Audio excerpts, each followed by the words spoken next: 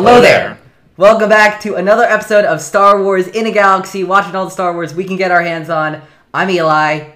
I'm Jacob. And this is episode 66. Actually, wait. Execute Order 66.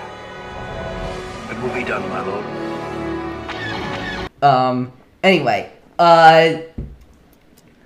today we are looking through 4 of the final episodes, not the final, but 4 of the final episodes of Star Wars The Clone Wars Season 5. That would be Revival, and then the 3rd Mandalore arc of The Clone Wars. That would be Eminence, Shades of Reason, and The Lawless. But Jacob and I are not alone for this endeavor. Who do we got, Jacob? Who do we got with us? We are joined by 2 very special guests, Meg and Devore. Hello, you guys. How are you doing? Hello. Hello. We are doing good. As longtime listeners of the show will know Meg and Devore. Meg, I think this is your 5th time on In a Galaxy, and Devore, I think this is your 3rd time on the show. Yes. Wow. I'm not sure which one is more impressive, that we've invited you on that many times, or that I remembered how many times we've invited you on. Wait. Do I still hold the record for being on the most times? Oh yes, by far. Yes. I'm by keeping far. it. Fantastic. The only person who even comes anywhere close is the guy sitting next to you. So You will never beat me. I probably won't. Never. No. Thank you. I said the only person who comes close. He doesn't even really. Anyway, Whoa. wait, man, I'm causing all sorts of drama today. Cool stuff.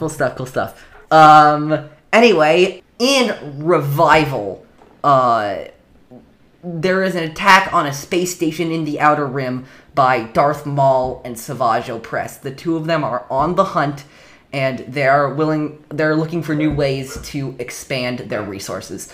They have a little discussion in the base, which they hijacked, about where to go from there. And then we flash to later when Obi-Wan Kenobi and Jedi Master Igalia tour the facility where they attacked and learn from some droids that they're going to the Surtar sector, which is where Florum is.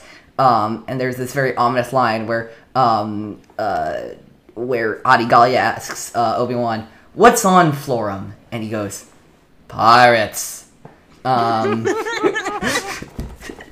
Anyway, so Maul and Savage take some of Hondo Ohnaka's men as their own. By the way, good to note here that even though this episode is the first episode of Season 5, this takes place after the Gathering arc, in where General Grievous absolutely shreds Hondo's base to the ground. So Hondo is operating out of a half-broken base anyway. Some of Hondo's men and Maul and Savage attack the base, creating this pirate civil war. And then Obi-Wan and Adigalia find them. There's a long duel. Hondo manages to convince all of his men to come back to him from Maul and Savage. Obi-Wan and Maul duel, and so do Adigalia and Savage. It ends in a stalemate for Obi-Wan and Maul, but Savage butchers and strikes down Adigalia in front of Obi-Wan, and then Hondo leaves the 2 of them alone with Obi-Wan while he gets an ambush ready. Obi-Wan absolutely wrecks the 2 of them before they try to get in a ship and escape, but then Hondo and his men blow up the ship, and they're assumed dead. But if we know anything about Darth Maul, is that guy does not stay dead! Anyway, they get in an escape pod. Did I say that out loud? They get in an escape pod, Maul and Savage, and drift through space until they are found in Eminence. Fortune cookie is: strength of character can defeat strength in number. Anyone want to start us off with this one? I could say some stuff. So, the immediate reaction that I had when I was reminded of this fortune cookie was, who is it about? Because like the strength in numbers is that like Hondo and the crew, and then the strength of character is Maul, and so like who is who here? I was a little confused. I was confused as well, but I thought this could apply to two different things. I felt like in the end of the episode, I think maybe Obi-Wan, when he is forced, maybe a very literal interpretation, Obi-Wan, he is forced to take on Savage and Maul, and he manages to actually do quite a bit of damage, and also escape in one piece, which is pretty impressive. So maybe the idea is that, you know, because he has this strength of purpose as this great Jedi dedicated to being the guardian of peace and justice, maybe that way he's able to overcome great odds. I think that also this could apply to Maul and Savage in terms of them learning the lesson that a hastily created plan with a lot of pirates and a lot of firepower is still no match for the master and the apprentice, as they later do, trying to bide their time and really come up with a good plan. So I think that I found this this fortune cookie a little weird for the episode, but that was kind of what I had figured it applied to. Probably one of those two. I was going to conclude the same thing as Jacob's first conclusion, which is the idea of it being about Maul and Savage versus Obi-Wan. I do think this is a really good fortune cookie. I'm not exactly sure how well it fits with this episode. Like, this could be a really good fortune cookie for, like, something else Star Wars. You know, I was thinking of, like, you know, there were probably more Star Destroyers on Exegol than there were people of the People's Fleet, but there are more of us, Poe, and they win because, you know, they're the good guys and they have the strength of character. Same thing with the Ewoks and the Imperial troops on Endor. Same thing with, you know, you can count the examples, but yeah, I think it's a very good Star Wars fortune cookie. I'm not exactly sure, as Jacob said, how well it fits the episode, though if I had to guess how it would fit the episode, I would go with Obi-Wan versus Maul and Savage, because there is even a line, I think I think it's Savage who says this. No, Maul who says this. We are two, and you are no match for us. Oh. And it's like, it's right there, you know. Strength and numbers can be defeated by strength of character. So, yeah, that's just my thought. Yeah, you definitely make that make sense. Obviously, yeah, it's a weird Star fortune Wars, cookie. this is a big theme. Yeah, it does feel a little weird for this episode. You know, how it kind of, it's all about this upwelling of the dark side and Maul coming back, and then it's like, no, but the good guys will still win. Woo! Hopefully. That's the thing. It's like, the good guys will still win, woo, and then look how these 4 episodes end. Yeah. I really didn't get it either, or how it related to the episode, but you guys are great at explaining things, so I'm with you. I got you. I think it's Thanks it's a very literal fortune cookie. So Yeah. I don't know. There's some way, Not missing on this and one. then the fortune cookies, just sometimes they work and sometimes they don't. I remember there was a specific I think we were talking about this around, I think this was this summer when we were talking about nomad droids. Who's more foolish, the fool or the fool who follows him? I'm like, okay, they just gave up on the fortune cookie for that episode. They just put it Obi-Wan. They just gave up. They couldn't figure out anything. They just That is were both- like, Yeah, that is both like a well-known saying and also an Obi-Wan quote. They're just just like, that one. I'm just imagining now, like, Dave and the writers around, like, a fortune cookie assembly board. And they're like, okay, what are we doing? No one? Okay, we're just gonna slap a random Obi-Wan quote on it. Yeah, it was like it was like almost 5 o'clock. It was like the end of the day. It was like a Friday. They're just like, we need a fortune cookie. Copy and paste. Yeah, Boom, done. just a total deadline panic. Had no idea what to do. Yes, Okay, exactly. think of something, anything at all. Dash it off. Yeah. I was thinking about a lot about this episode in general, which is an interesting idea for me, I guess, which is that this episode might possibly be the weirdest episode in season 5. And I don't mean that from a story perspective. I mean that because every single other episode in this season is in a story arc, and this one really isn't. Like, we don't have standalones in season 5. Those don't exist. I'm trying to think of a meme. Jacob, you can probably help me identify the meme. It's the "no, we don't do that here" meme. Do you know what meme I'm talking about, or no? Am I imagining I think it's from a Marvel movie, you know. Probably it is. From Infinity War. War. He's like, It's "Hey, we don't." T'Challa. Yeah, he says, Okay, yeah, because what Mark Ruffalo's the Hulk, or what's his? Gosh, why am I blanking on that? It's a War Machine. He he tricks. Oh, like, yeah. He tricks Banner into like bowing before T'Challa. He's like, no, we don't do that. Oh here." yeah. Yeah. That's it. Yeah, Thank but you. it's like, yeah, season 5 standalones. We don't do that here. But again, at the very beginning of the season, here we have it. It's a standalone. What's going on? Do they just not know where else to put it?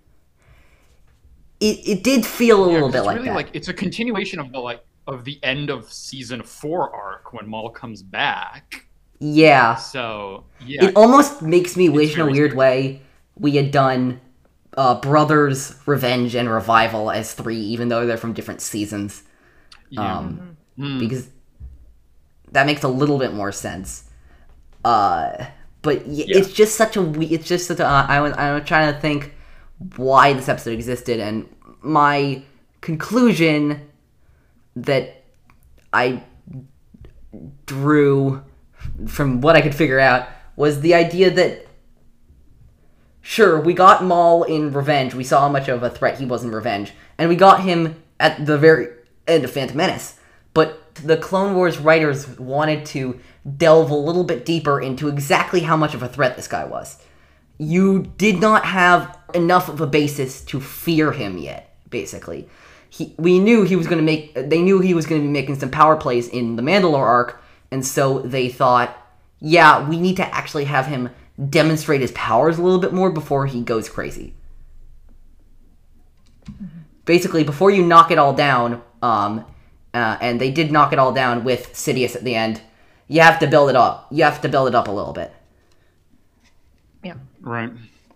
Well, and it also shows like how dedicated Maul is to just like destroying Obi-Wan in any possible way still. Like that's not over. Like it's for him it's just still beginning.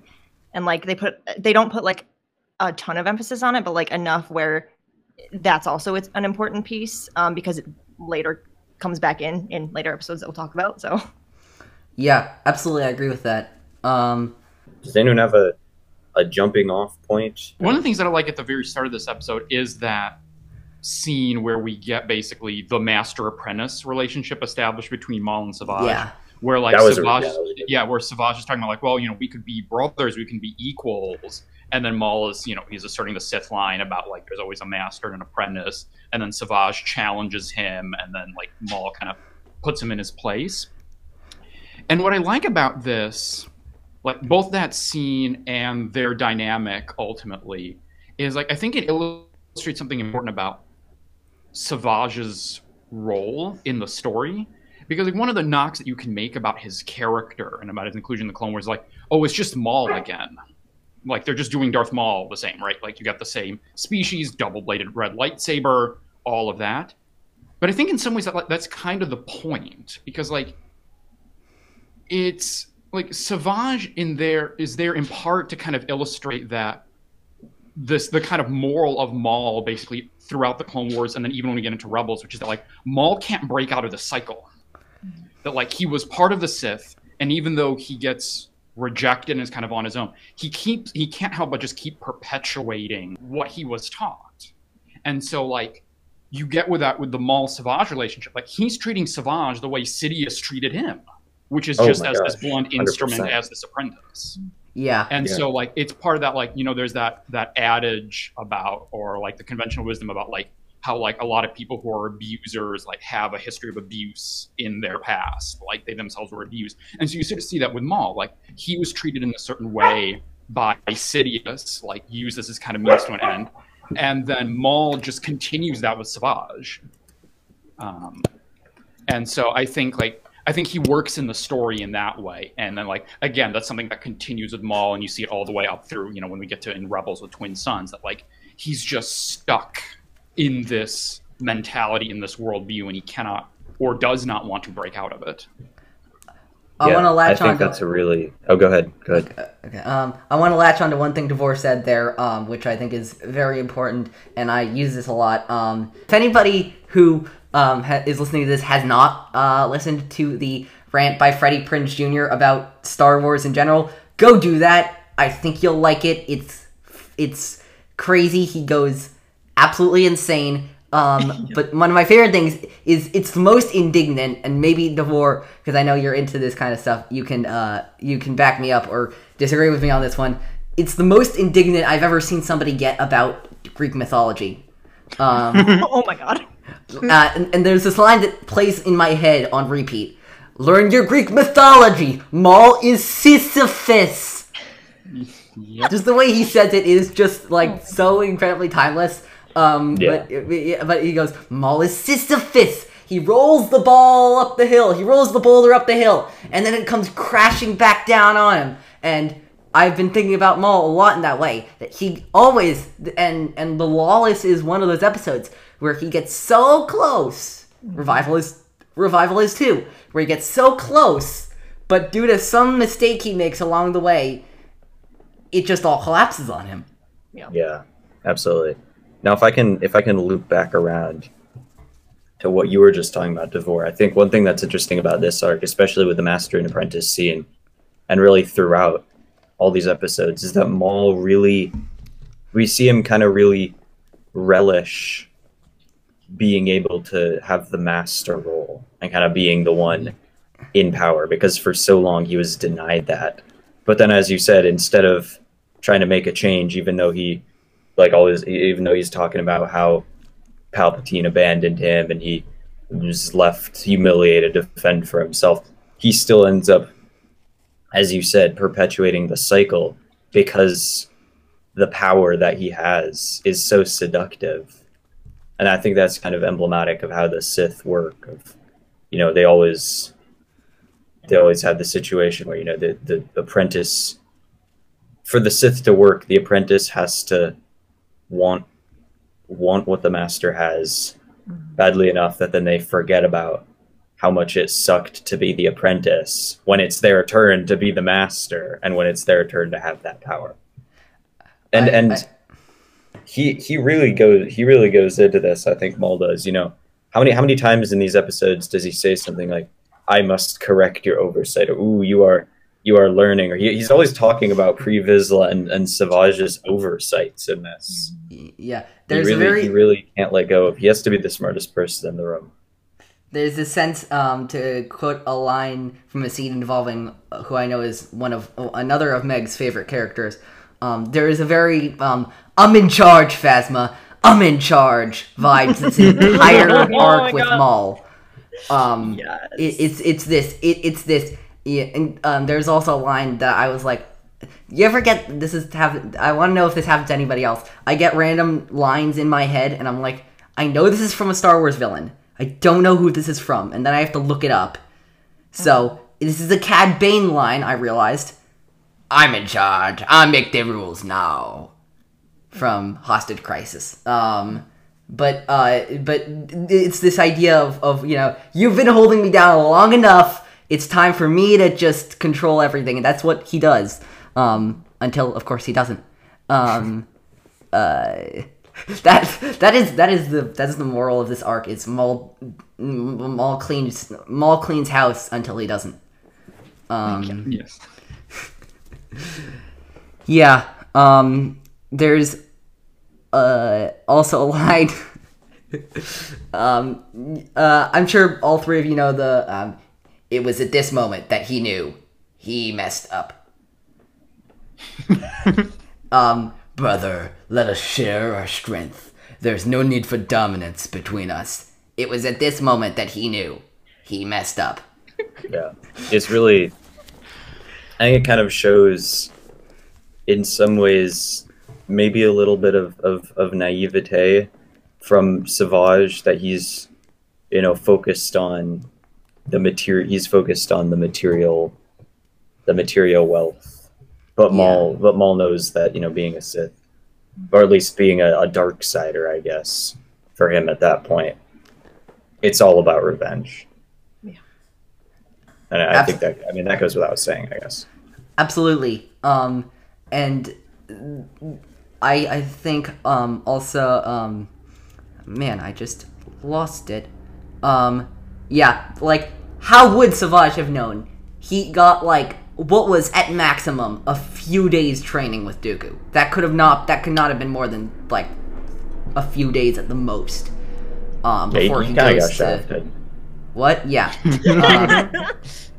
Yeah. Though then again, he was never really meant to be Dooku's apprentice anyway. Though I will say, actually, this is something we should have talked about in those episodes.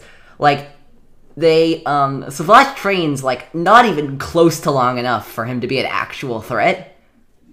Like, they go after him after, like, 3 days. Like, come on, wait a few months or something like that. No, poor Savage. Poor Savage, man. I hate his character, but poor Savage.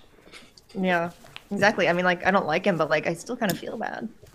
He definitely he just gets pushed around a lot and manipulated. Yeah. So it is really sad to see, especially with the way that his part of the story in the Clone Wars draws to a close in these episodes. It is, he definitely did not have an easy go.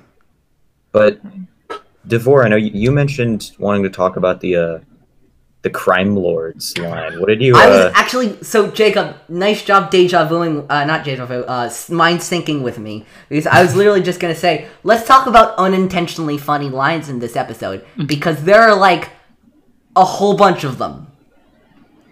Yeah, so, like, that's one of those lines that stands out to me. So it's in that scene when, like, crime. Like when Maul and Savage meet, like, the first of, like, Hondo's crew or whatever, and then they're asking, like, are you guys Jedi? And he says, like, no, like, what are you? Like, we are lords, crime lords. And I'm like, and watching them thinking, like, talk about resume inflation. Like, you're two guys, you have beans, you have nothing. Yeah. It feels like there does seem to, like, be a sense of, we are lords. Grant glances back at Savage. Crime lords. Like, he does have a sense of, like, are we really doing this? Are we really saying this? Yeah, I mean, yeah. I think, you can't say he's definitely faking it. He's fake it till you make it. He's definitely fake it till you make it. That is definitely what Maul is. Maul is fake it till you make it. And to his credit, he manages Can't be to a somehow... Sith, be a proxy Sith.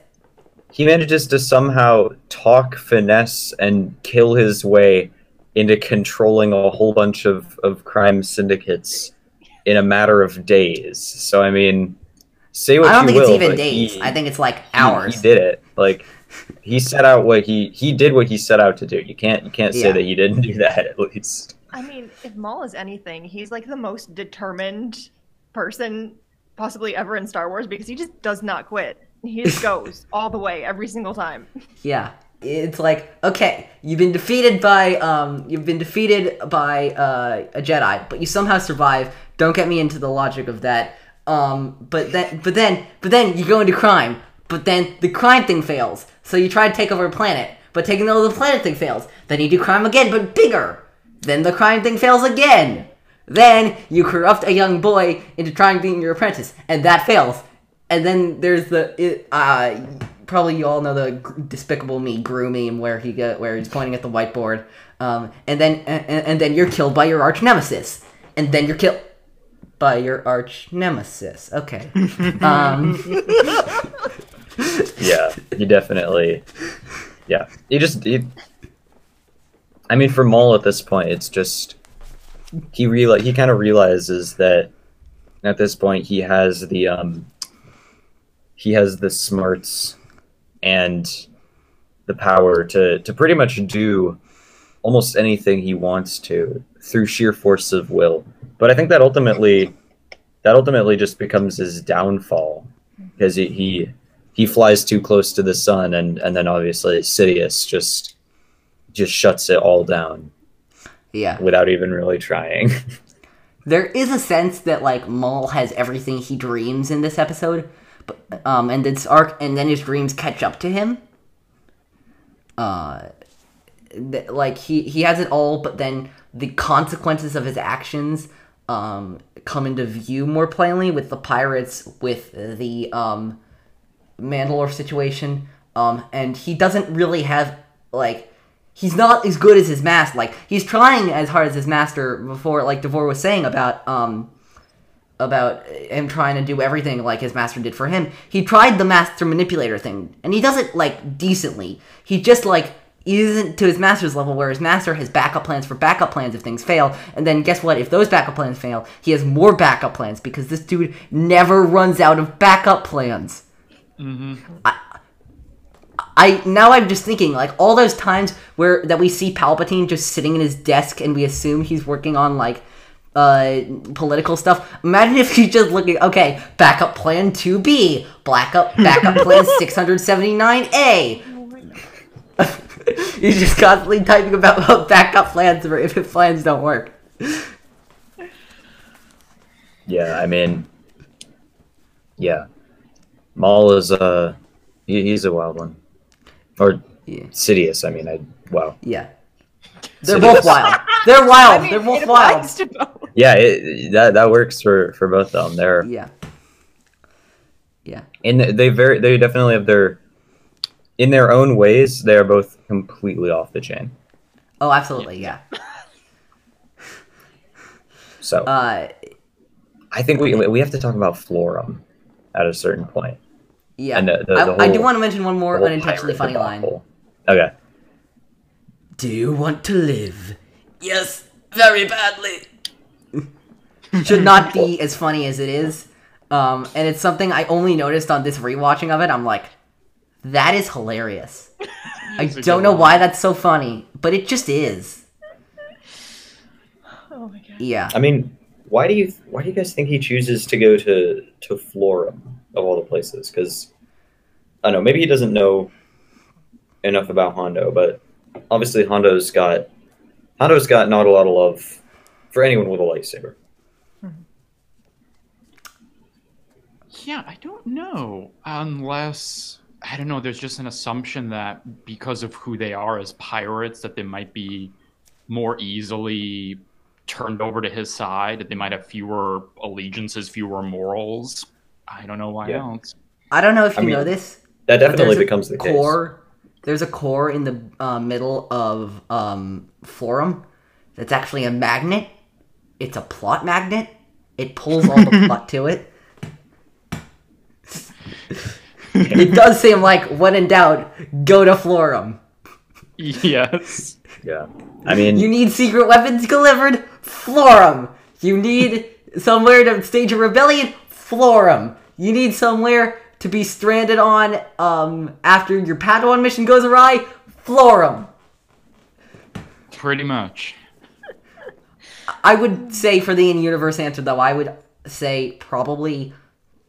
This is a just wildly off-base answer, but that probably isn't right. But we see in the Darth Maul comics that Maul pre-Phantom Menace has a lot of affiliations with the underworld already, so he might know Hondo by reputation. Because I don't think he's met Hondo before this. No. Yeah, it doesn't seem like it doesn't seem like he knows him. Yeah. Like, based on their exchange and then his later exchange with Obi-Wan. But like, he does not know who Maul is. Yeah. So, but my just weird idea is that maybe he knows from the research he's done about the crime and underworld of the galaxy that Hondo is a pretty powerful force in the underworld. He is? I mean, I don't know. He defeats 2 Jedi and a Sith, 2 of the most powerful, 3 of the most powerful Force beings in the galaxy. Okay, that's fair. What? That is fair. Wait, what's happened? I'm now the one praising Hondo, and Jacob is now the one dismissing Hondo. I'm not dismissing Hondo. Oh my god, this is like the other day when we were recording, where I was like, "Oh, the Jedi are losing their way," and I'm like, "I've become Jacob. I've completely turned." Look, I mean, Meg, Devor, how do you two feel about Hondo? Because I feel like Eli and I end up just spending a lot of time talking about Hondo, and I feel like we've kind of, I don't know. He just lives rent free in my head at this point. So I have to hear some outside perspectives. How do you guys feel about this man? I'm sorry, but I love him. So do I. I love him as I think well. he's a delight. Every time he just shows up, it's just like, oh, Hondo's here. Great. Yeah. I think he's an absolute legend. Yes. It's just a joy whenever he pops up. I And he might always go pops as up at the perfect moments too. Like Yeah. you don't Yeah. see it coming. Here he is. yeah. Yeah. I might say that I think maybe this episode is my favorite episode featuring Hondo in it of maybe Star Wars television. This Wow. this is some of my favorite lines, including quite possibly my favorite Hondo line that he has ever uttered. Is uttered in this sentence. Is So uttered in normally- this episode. There'd be a standout, but like there are 6 Hondo lines in this episode that Yeah. I'm like, these are top tier lines. Yeah. Yeah. Well, I gotta say this first of all. About Hondo, Maul says Hondo will not survive this unless he pledges himself, and I say to myself, Maul, you should really watch seasons 1 through 4 of the Clone Wars. Hondo survives literally everything. Yeah. Actually, you could take a lesson from him because Oh yeah, I forgot about that. The leader of the Separatists. I was editing footage of that, like, and he reaches for the belt, and he's like, "Oh, not there." Takes his lightsaber off of a Sith Lord. Yeah, it's Yeah. And he literally says later in the episode, "And Hondo Ohnaka survives every time." And I'm like, "Yes, you do. I don't know how you do it, but you do." Yeah. he's Devor, kind of a without magician. revealing the line, Mm-hmm.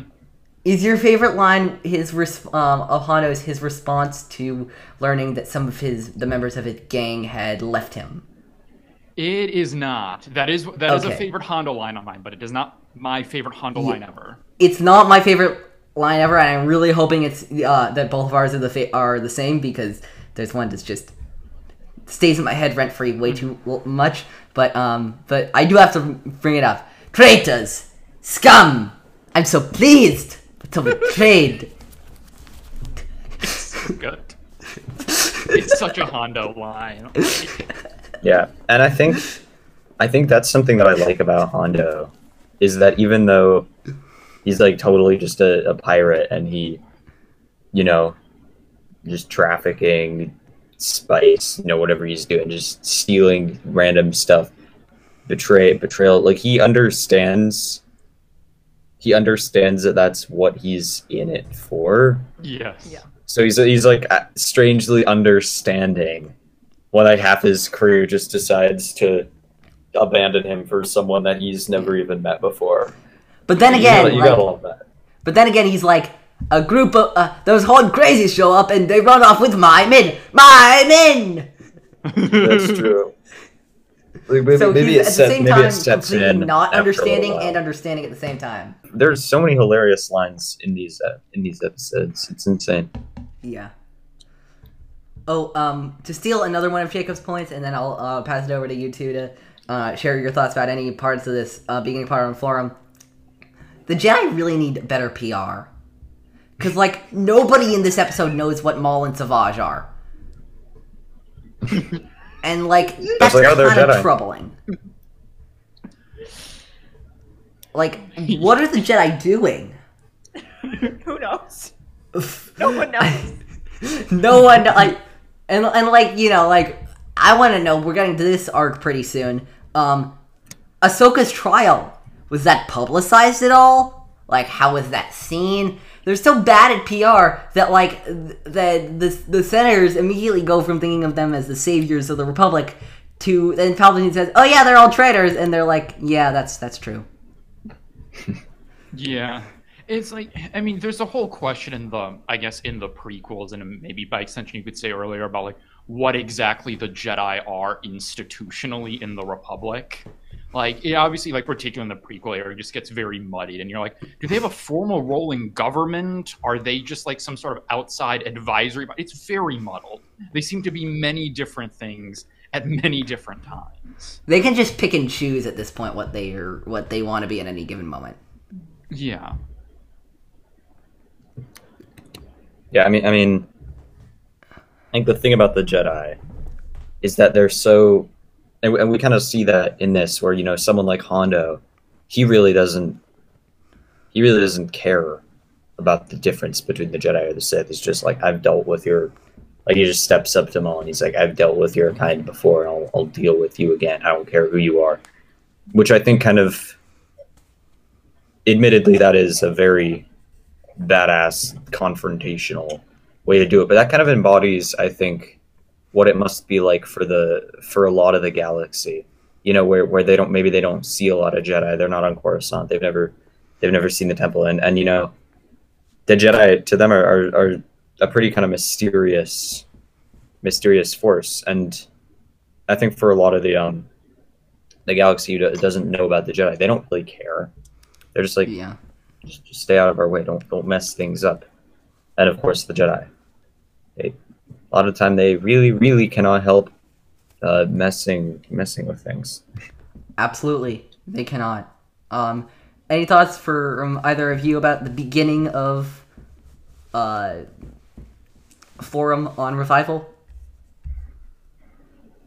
The only thing I would have to mention here is another great Hondo line here, which is his retort to Maul about, "You are not the first laser sword wielding maniac I've had to deal with." Yeah. I mean, that's kind of what that is one thing that I love. I'm gonna not try and harp about Hondo too much, but one of the things that I really, really like about him is his willingness to go toe to toe with these crazy, powerful mystery wizards that are like running around constantly trying to ruin everything for him.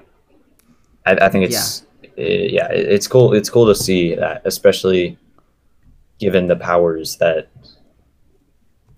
are afforded to Force users in combat, that he can actually step up. Like, he had that whole thing with Anakin in season 1 where he was actually on the tank fighting with him, sparring with the lightsaber.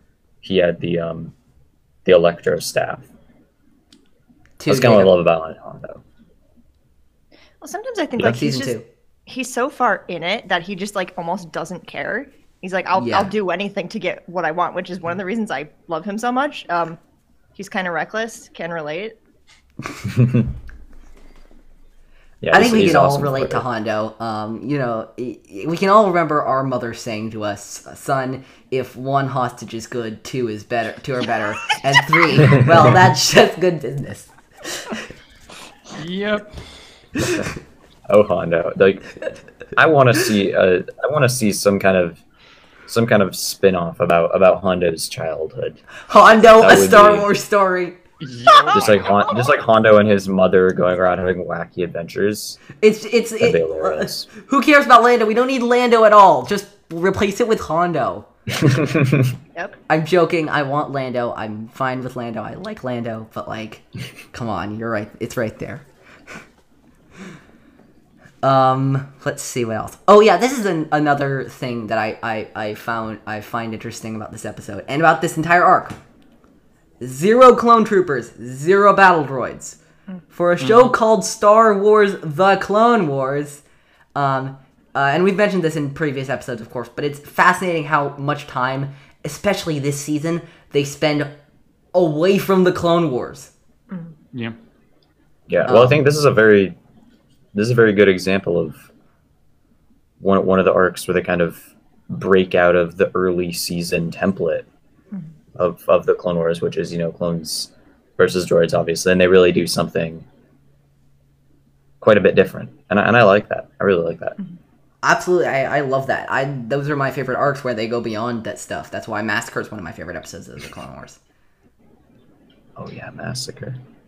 Yeah, I really like it when they kind of break away from that, because it's like the Clone Wars is like one of my favorite like eras in Star Wars, and it shows like there's so much going on at this point in the galaxy that no one knows what's actually happening. Yeah. Which is why everything falls apart, and I love that. Yeah, and I think as it makes close the to, world like anarchy as it is to like as it is in the entire saga, pretty much. Yeah. Yeah. I think it makes the world a lot richer also, that they can kind of, at this point in the Clone Wars, go beyond, as you, Megan, you Eli was saying, you know, go beyond the clones, really see everything that's happening. Or at least more different things. That's something that I really like. Do we want to get to the lightsaber duel between Darth Maul and Savage Opress and Obi-Wan and Adi Gallia? Please. Yeah. Which This duel is awesome. really, because it does almost nothing for me. Really? Hot take. I'm sorry. take. Explain yourself. So this is in contrast. I don't know. For me, lightsaber duels are really good opportunities, and I know Meg agrees with me on this one because she talks about an episode that's basically riddled with lightsaber duels for this exact purpose all the time. Lightsaber duels are good opportunities for me to learn a little bit more psychologically about the characters. How they fight indicates how they act. And, you know, one of the best examples of that is Trials of the Darksaber, where we get, like, Sabine's trauma, basically, in a series of lightsaber duels. But I struggle with this duel especially to see what exactly we learn about these characters psychologically. That's just my opinion. Also, by the way, there's another reason I don't like this duel, and it's because Adi Gallia dies. And it's not just that Adi Gallia dies, it's the way she dies. You're not a fan of the headbutt? I really didn't want Savage Opress to kill anybody significant. I did not want that to happen. I don't like his character, and I think that's why. But, like, this is Adi freaking Gallia here. She's a Jedi Master. She trained for years in the Jedi arts. She was on the Council. She was, I also happen to know that, at least this is true in Legends, I'm not sure in canon, that she had contacts with the Chancellor. She is an established Jedi Master, and she got taken down by some guy who got enhanced with Night Sister magic. Cool story, bro.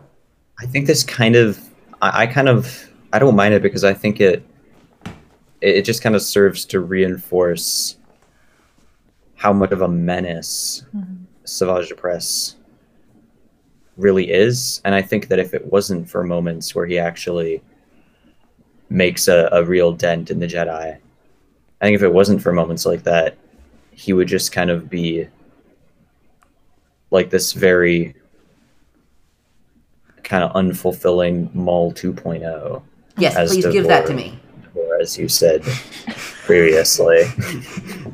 Don't have him do anything significant, please. Just have him be useless, because he is useless.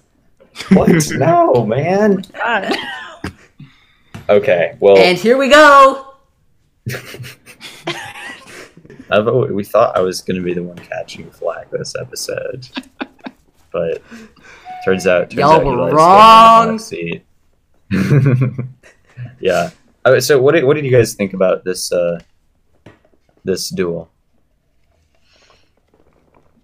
I thought it was cool. I mean, honestly, it looked really cool to me. I like seeing Obi-Wan just like go up against like something that you think he couldn't survive, and he does. I just like Obi-Wan dueling in general because every single time it just gets me. But like, you know, we were just talking about, you know, why this death was so significant, and like just look at the way he reacts when it happens. Like that just so it shows you like how like being a Jedi, how much he genuinely cares about the other Jedi, Yeah. and that really stood out to me for some reason. I never really like caught that the first time, a couple times I watched it, but yeah. Yeah, I agree with you. In fact, I noticed watching it that Obi-Wan actually goes for the kill on Savage. Like when he knocks him down, he has a big overhand blow, and it's only because Maul blocks it that Savage lives. And I thought that was very out of character, and I thought it showed the intensity with which he fought. I think Obi-Wan knows Yeah. how much of a danger this guy is. Speaking of the danger this guy is, and maybe also the lack thereof, there's a move that he uses twice, Savage, in these 4 episodes. Once when he kills Adi Gallia, and once when he fights Sidious in The Lawless that I don't understand. I want people to explain it to me because I don't understand the logic of this move. By the way, I don't think it has logic, it's just such a weird move. The thing where he sticks his lightsaber in the ground and then activates the other blade up.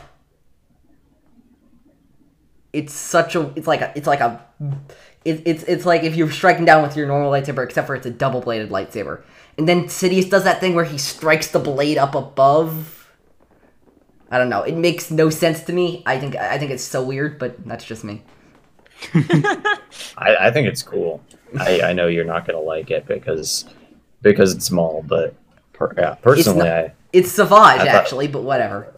Or it's in that it's close enough to Maul. It's in the family. It's in that vicinity. It's associated, and I heard what you said about Savage, man. Come on. Oh yeah, that's true. Like- That's true. By the way, I just realized something. When Mother Talzin was naming her children, did she give up at Savage?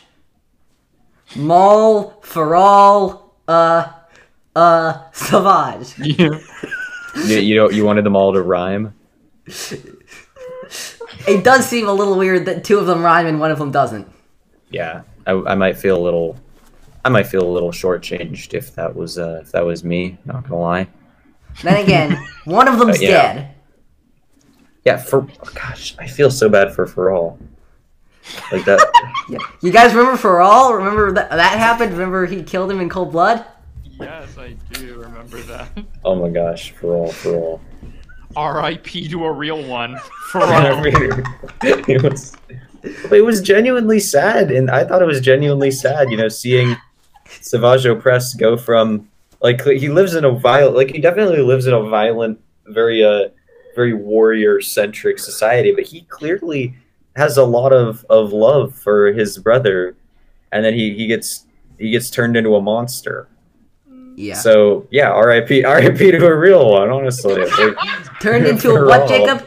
Turned into a what? A monster. Yes, no pun intended. Roll credits.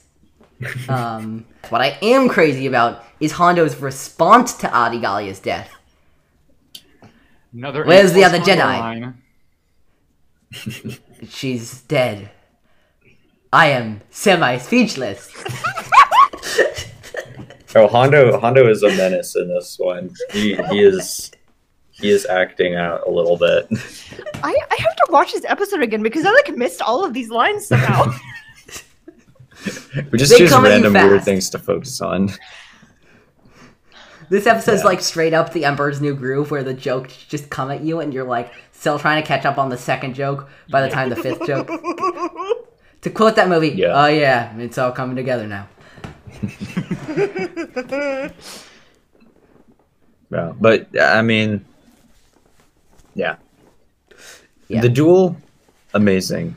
I thought I loved. And I think just seeing Obi-Wan, Meg, as you said, go up against those tough odds and still come out mostly on top. I think Obi-Wan in the movies kind of gets a little shortchanged in terms of the duels. He always kind of gets sidelined because the duels are big moments for Anakin usually. Mm-hmm. So I thought this was very, very cool to see. But I think we have to talk about that last scene with Palpatine. Oh no, we gotta talk about so much more before then. That was Yeah. Really. What We- did I miss? We gotta talk about what I believe is both Devore and my favorite line from Hondo in this episode. I love this line. Can you be Maul and I'll be Hondo? You will pay for your insolence. Insolence! We are forgot pirates! about We it. don't even know what that means! Open That is- fire! My all-time favorite Hondo line. It's so good. Yeah. It lives rent free in my head for so long. It's so hilarious. I remember like going into the episode. I'm like, oh, this is the we're pirates. We don't even know what that means episode. I had a moment too when I was rewatching. I'm like, that's this episode. It's the Leo pointing at the screen. It's from. Yep. This that. He said the thing. He said the thing. He said the thing. It's such a hilarious line, and probably maybe not only my favorite Hondo line, but like probably the Hondo line I feel like most accurately describes his character. Yeah. Yeah. The other thing to mention, though, just to go back a little bit back to the duel itself, is we should note, I think it is worth noting that in this duel, that Obi-Wan earns yet another arm-chopping merit badge. He Oh, does. yeah. Chops That is Savage's true. arm off. Where's Boom. this guy? Yeah. Another arm. How many arms? We're just gonna So he takes A fine addition to my Anakin. collection. No, Like, he doesn't take He's got Anakin's. Anakin Oh yeah, he Vader's does. arm. He's got Ponda he's got Ponda's arm, and He's got all Grievous's four of Grievous. arm. And now he's got, and he has Savage's Savage. Mhm. Are we missing any? I'm trying to think.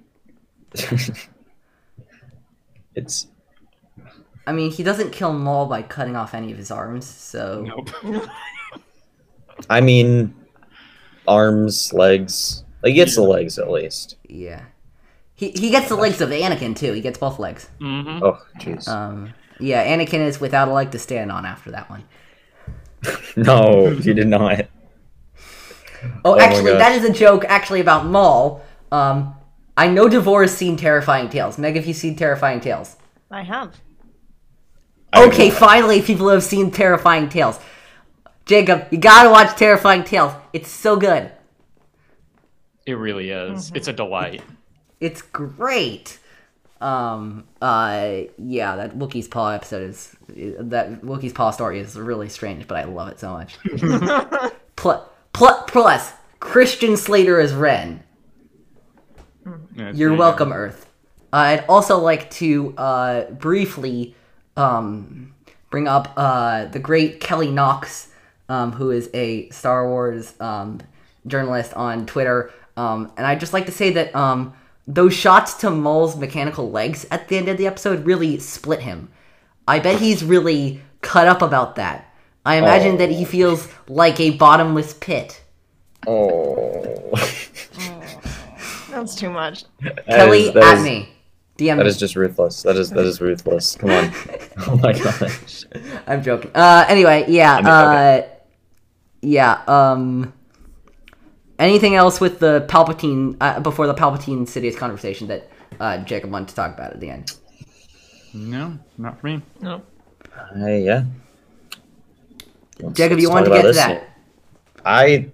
I'm definitely a big fan of these scenes in the Clone Wars where we can really see Palpatine's manipulation on full display, you know, all the time when he's... I can't think of a specific example right now, but so many scenes where he's just completely pulling one over on the Jedi Council, or it's so clear from the viewer's perspective how he's completely like manipulating Anakin and making, kind of sending the message of, oh, I'm the only person you can trust, Anakin. I'm the only person who sees you for what you are, things like that. So I think it's really interesting how he actually convinces everyone that like it would be selfish of Obi-Wan to be worried about Maul coming back. He's like, oh no, Yeah. it's a personal matter. And then the fact that the kicker for me, now I may be going back down the Fall of the Jedi rabbit hole, but the kicker for me is how Oh no. this really shows, this is such a complacent moment from the Jedi. It just made me go, "Ah, why are you doing this?" You know, like what did Yoda say? He says, "When Maul reveal himself, Maul will eventually, and then swiftly we will act." That's not good enough. Like Also, by the way, spoiler, look where that's they gonna get you didn't. with the Sith at large. Yeah, look where that's gonna get you with the Sith at large. So I thought that was an interesting. It's just one of these little installments in the never-ending tale in the Clone Wars of Palpatine just manipulating everybody and completely getting away with it. Yep. I would just like to add to Maul to all about that. You know, Maul killed Qui-Gon Jinn. You don't just kill Qui-Gon Jinn. Yoda remembers. Mace remembers. Anakin remembers. I would even go as far to say Pepper Ridge Farms remembers. I wrote that on my notes. So I'm like, I gotta say that one. Everybody remembers that he killed a Jedi, and they're like, yeah, it's fine. It's whatever. You know? Yeah, they're surprisingly glib about. Yeah. Yeah, about this like literally you have found out a guy you thought was dead is back, and they're just like, just leave him, like no biggie, like it's fine. He's a petty crook, is what Palpatine says, I think. This scene also to me has an unintentionally funny line, which is Obi-Wan telling Palpatine, "The Sith are persistent; they will not die." Yes. Yeah, I was just too thinking. Good. I just wrote down in my notes, speaking of that, Obi-Wan, I got a bridge to sell you about Darth Plagueis the Wide. You heard of him? Yeah, I didn't think so. It was not a story the Jedi would tell you. Oh my god. Yeah, the Sith are persistent, they will not die. Flashes to the Rise of Skywalker. The dead speak. I was like, it's just made me think of like, hey Yoda, if you think that you don't need to do anything about Maul, I've got the son of an Onderonian prince who needs to use your bank account to move credits out of Onderon. So just give me your bank number, Yoda. Come on. Like it's kind of incredible, and I know I tend to go on about the Jedi losing their way and whatnot, but come on, no, this feels egregious. Like this feels like a lot. In Eminence, Maul, Savage, they're freezing to death. They're drifting in an escape pod through space. None other than the Death Watch comes, picks them up, pieces them back together, and Maul and... God, how do I blank on names? It's bad. Maul and Pre Vizsla, you know, they make a deal. They wanna take over. They want to take over Mandalore. Maul's like, I can help you do that. Pre Vizsla's like, okay, I can help you. Yada yada. Of course, both of them obviously think that they're gonna double cross the other and then just have their way. But they just go around. They talk to some Pikes. They talk to some Black Sun people. They talk to some Hutts, and yeah, that's kind of just it. The episode ends with gosh, bear with me here as I blank on the name again. The episode ends with Pre Vizsla.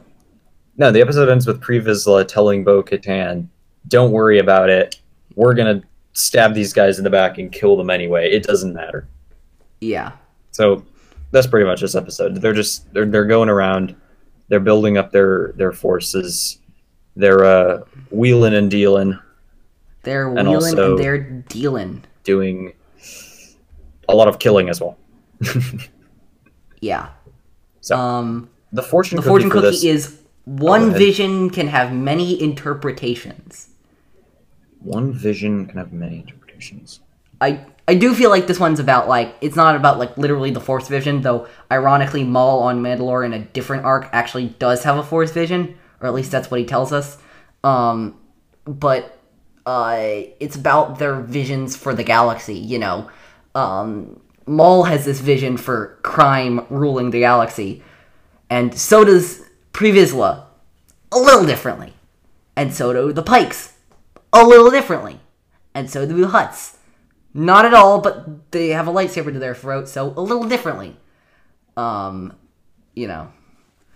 this is a nice way of saying that they all pretty much just want to use each other, and then just, you know, leave the other person, the other group, leave them out to dry, stab them in the back, whatever it is, the moment that it's expedient to do so.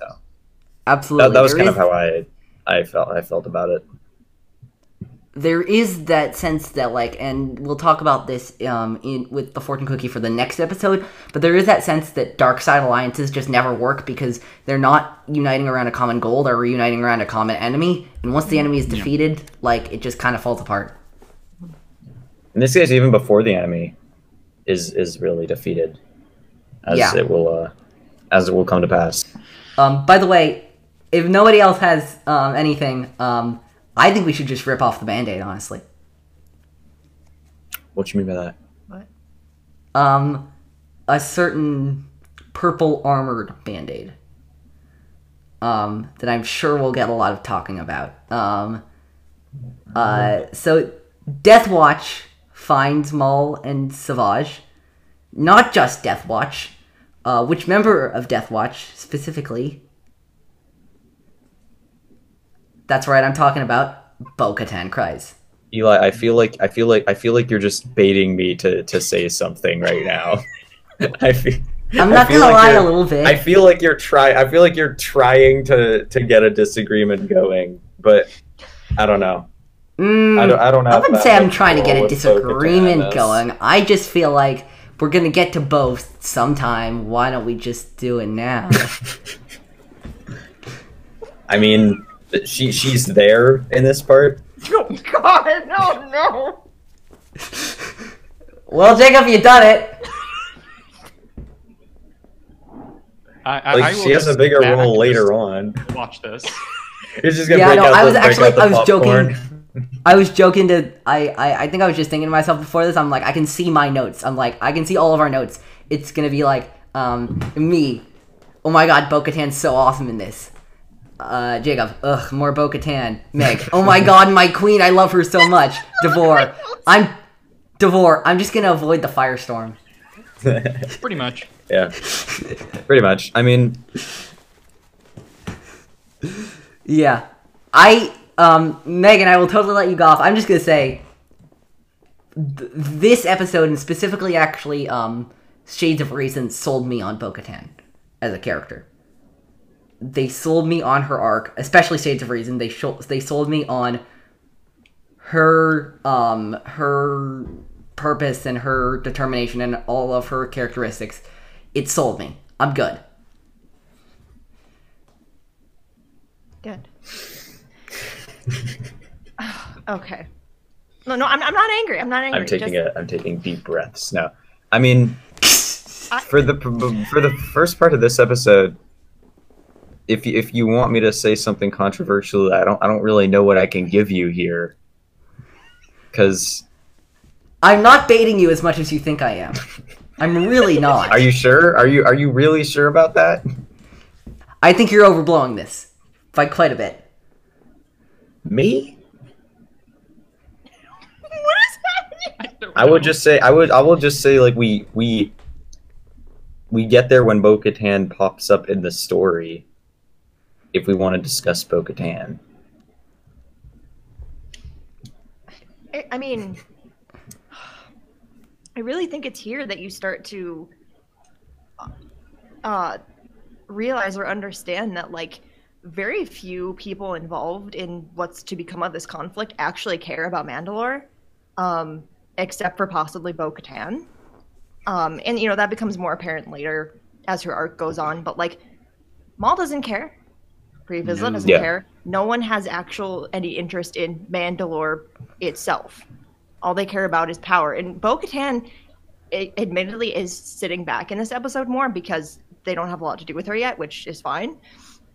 But because she's part of Deathwatch, but does she necessarily agree with everything? No, and we see that later. She walks out because she realizes, this is. I was really just going to say this is not the way. I didn't mean that. Didn't mean it, but it came out anyway. And that's the thing about her growth is that she is in the background in these early episodes, and there's just such a shift in that later. I just love her so much. Yeah. What would you say? What would distinguish her from Pre-Vizsla? Because they both, at this point at least, they both seem like they're kind of true believers in, you know, the Death Watch cause, wanting to go back to the warrior society that we understand Mandalore once was. You know, very interested in the former glory. How would you say that Bo-Katan and Pre-Vizsla kind of differentiate themselves, I guess? Mm-hmm. I That's think something that I don't really see. Yeah, I mean, they're both on the same wavelength in that regard, and she's there for a while. I think the difference, at least that I see or that I interpret, is that he is in it specifically for being the one that holds the power, and she's kind of in it for, these are the ideals that I care about. I don't care how we get back to them. I just want them to be this way. I want back to their traditions. I want Mandalore to be what Mandalore is supposed to be. That's where her head is at. He's more of like, I just want to be in charge. And she'll get to a point where she is, but that's not necessarily what her plan was. So. Yeah. Okay, I can see that. I think I might have a little hot take for everybody here, but I'm gonna deliver it right here. Meg, you're gonna agree with this one, actually. I think. I'm 99% sure. I think that of all of the characters, like, we have a stellar voice acting cast put together here. We have Favreau as Vizsla. We have Clancy Brown as Savage Opress, Whitworth as Maul. I think Katie Sackhoff as Bo-Katan is the best voice acted role in this arc, pretty much. You're right. Yeah, I think, because if you think about this, I think about this too. I view this arc, weirdly enough, as her audition tape for The Mandalorian. That's what it is. That's an interesting... What did they have to look at for her performance? I mean, A Friend in Need, sure, but like, she didn't, I don't think even had a name back then. It was this arc that basically got her into The Mandalorian before any other character from animation, including Ahsoka, in, like, at least in sequential order of when The Mandalorian happens, gets into that series. Which I think is... That's definitely an interesting take. I like it. Yeah. I approve. You're on my good side. Still. Don't ruin it. So here's the thing. Ochi is better. I'm joking. No, I'm done. You know, it was nice talking to you guys. I'm out. Shadow of the Sith can't come soon enough! When Eli brings up Ochi. I genuinely don't know what to say at this point. Just smile and wave. Yeah. I honestly just like, that's cool. I am not in that deep because I have not been following the Ochi story and like picking up the pieces to put together whatever Eli has got figured out at this point. He's a magical character, okay? A magical character, alright. I mean, look, you don't need any more Shakespearean writing than I'm Ochi of Bestoon, kick store down. Don't need anything else. Is that in the Vader comic? Yeah, it is. Oh yeah, this is weird. Does anyone else find it weird that Pre-Vizsla drinks tea? This is the leader of Death Watch, and he's played by Jon Favreau of all people, and he drinks tea. I think it kind of makes sense to me. You know, they I don't know. It just makes sense somehow that they're all about tradition and they're, you know, drinking tea, and that feels somehow very prim and proper. I don't know. I find it more weird that Maul just takes the cup and drinks it. Like, you just, like, Yeah, met these people and they're clearly warriors. Like, you cross your mind like maybe they put something in it, like Yeah, like how Well, then how again, is that I not just gonna would make your think- stomach explode? You know? I would Yeah. think he would use the Force to detect, like, if they're lying or not. But again, that's just extrapolation. By the way, another thing about that scene: why is like the line "drink, it's good for your health" in like 17 Clone Wars episodes? Like, think about that. That line is in more episodes than you think it is. really. It sneaks in there. It's like the one that goes to my head is when Dooku arrives on Dathomir and Talzin gives him a drink, and she's like, "Yeah, drink that," and he's like, "Yeah, sure, whatever." You gotta lock my hair, which I'm sure you will do nothing bad with, but yeah, I'll drink this. I think it just shows that Maul is you know, as we said, he will do whatever it takes to get power, and if that includes drinking some sketchy tea, he is probably all for that. But wait, maybe the tea had what is it called? Shoot, the what did they put in the tea in the other Mandalore arc? You know what I'm talking about? The one that poisons all the kids. Oh, Slaven? Something like Yeah. that? Slavin! Oh my god, that's a pull Where did I- right there. What corner of my brain did I pull that out of? Where did that come from? I have no. That is impressive. I have so many questions. That is crazy. This arc are two of the other instances where things got censored on Cartoon Network. What? Oh, There's- the decapitation. Oh. Both of them, yeah. Mm-hmm. First of all, Savage chucks his lightsaber at like 6 Black Sun guards, Black Sun members, senior members, and their heads all just fall off. Why they don't just like move to the side when they see he's doing that, who knows? But and then when Maul decapitates Pre Vizsla, we can see there's a shot in the peripheral where you can see his head rolling down the stairs. Oh my gosh. Oh, And really? both of them were censored on Cartoon Network, and the scenes were removed, but then added back on to the DVDs, and then eventually Disney Plus when it was released onto Disney Plus. So Yeah. that's interesting. It's this arc that has like a few of. I think it's like this arc, and there's one more and something else. I think somebody cuts off somebody else's head, and Is that then the they- Ahsoka move where she decapitates like the 6 Mandalorians at once? Oh yeah. I don't think it's that. No. Oh, okay. What, are you talking about? Which other scene was censored? Yeah, I Sorry. thought it was maybe that one. I think it was maybe the scene where I think in one of the Camino episodes, Asajj kills a clone. Yeah, and, that's- Oh yeah, takes off that's his it. helmet You're right. and- Imagine like impaling someone and then like planting one on him as this, like that is depraved. That is. By the way, like, the reason Jacob knows this, and I was counting on him to know this, is because you did like a StarWars.com episode guide on that, and you mentioned that.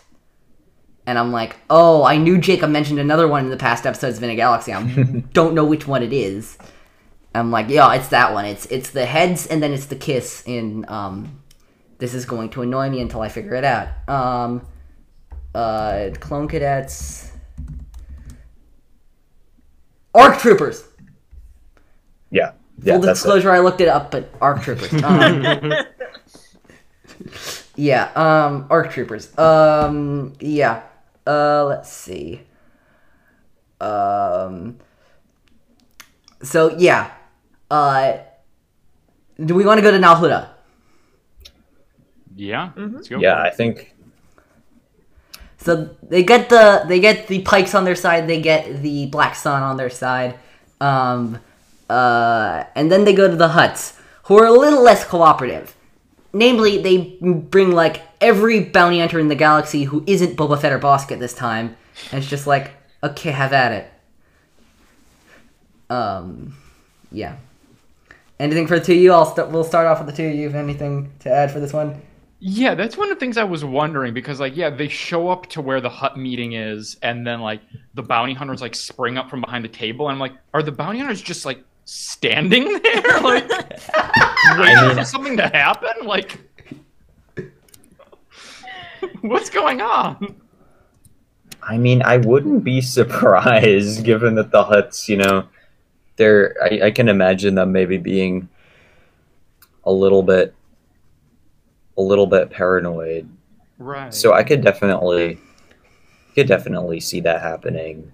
Just paying them to sit there for days on end, just in case something like that ever happens. Also, by the way, while we're on Nalhuda, we gotta talk about maybe one of my favorite meme lines of this arc specifically, not including Revival.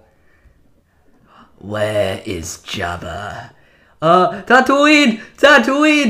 Palace! So the only thing you can tell me is that I will find Jabba at Jabba's palace.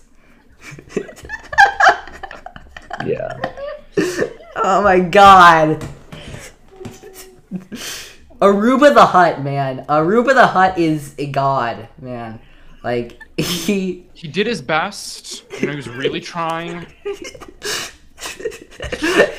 He did the best with the information he was given. You can't fault the guy. Yeah. If you were face to face with Maul, you would say the same thing. Yep. You have to say it again? R.I.P. to a real one. Yeah. R.I.P. to a real one.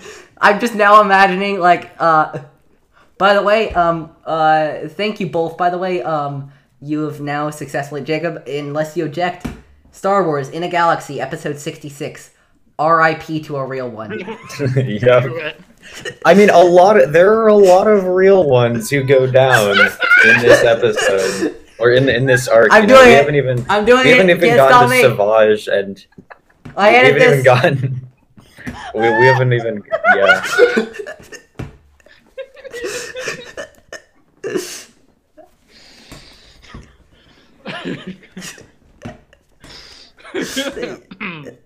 You brought this upon yourself, Devor. I did. I really did. As I so often do. Yeah, can't stop me. I will also just add another thing about this episode that I think is fascinating. Darth Maul is fighting Dengar. Savage Opress is fighting Embo. Is this like a weird, like, what if scenario? Like, whoever would have thought that, like, we'd be 5 seasons into a show about droids fighting with clones, and Darth Maul would be fighting Dengar. Like, did that strike anybody else as really strange? Yeah. Yeah. Yeah. Anything else anybody has for Eminence before we go on to the Shades of Reason?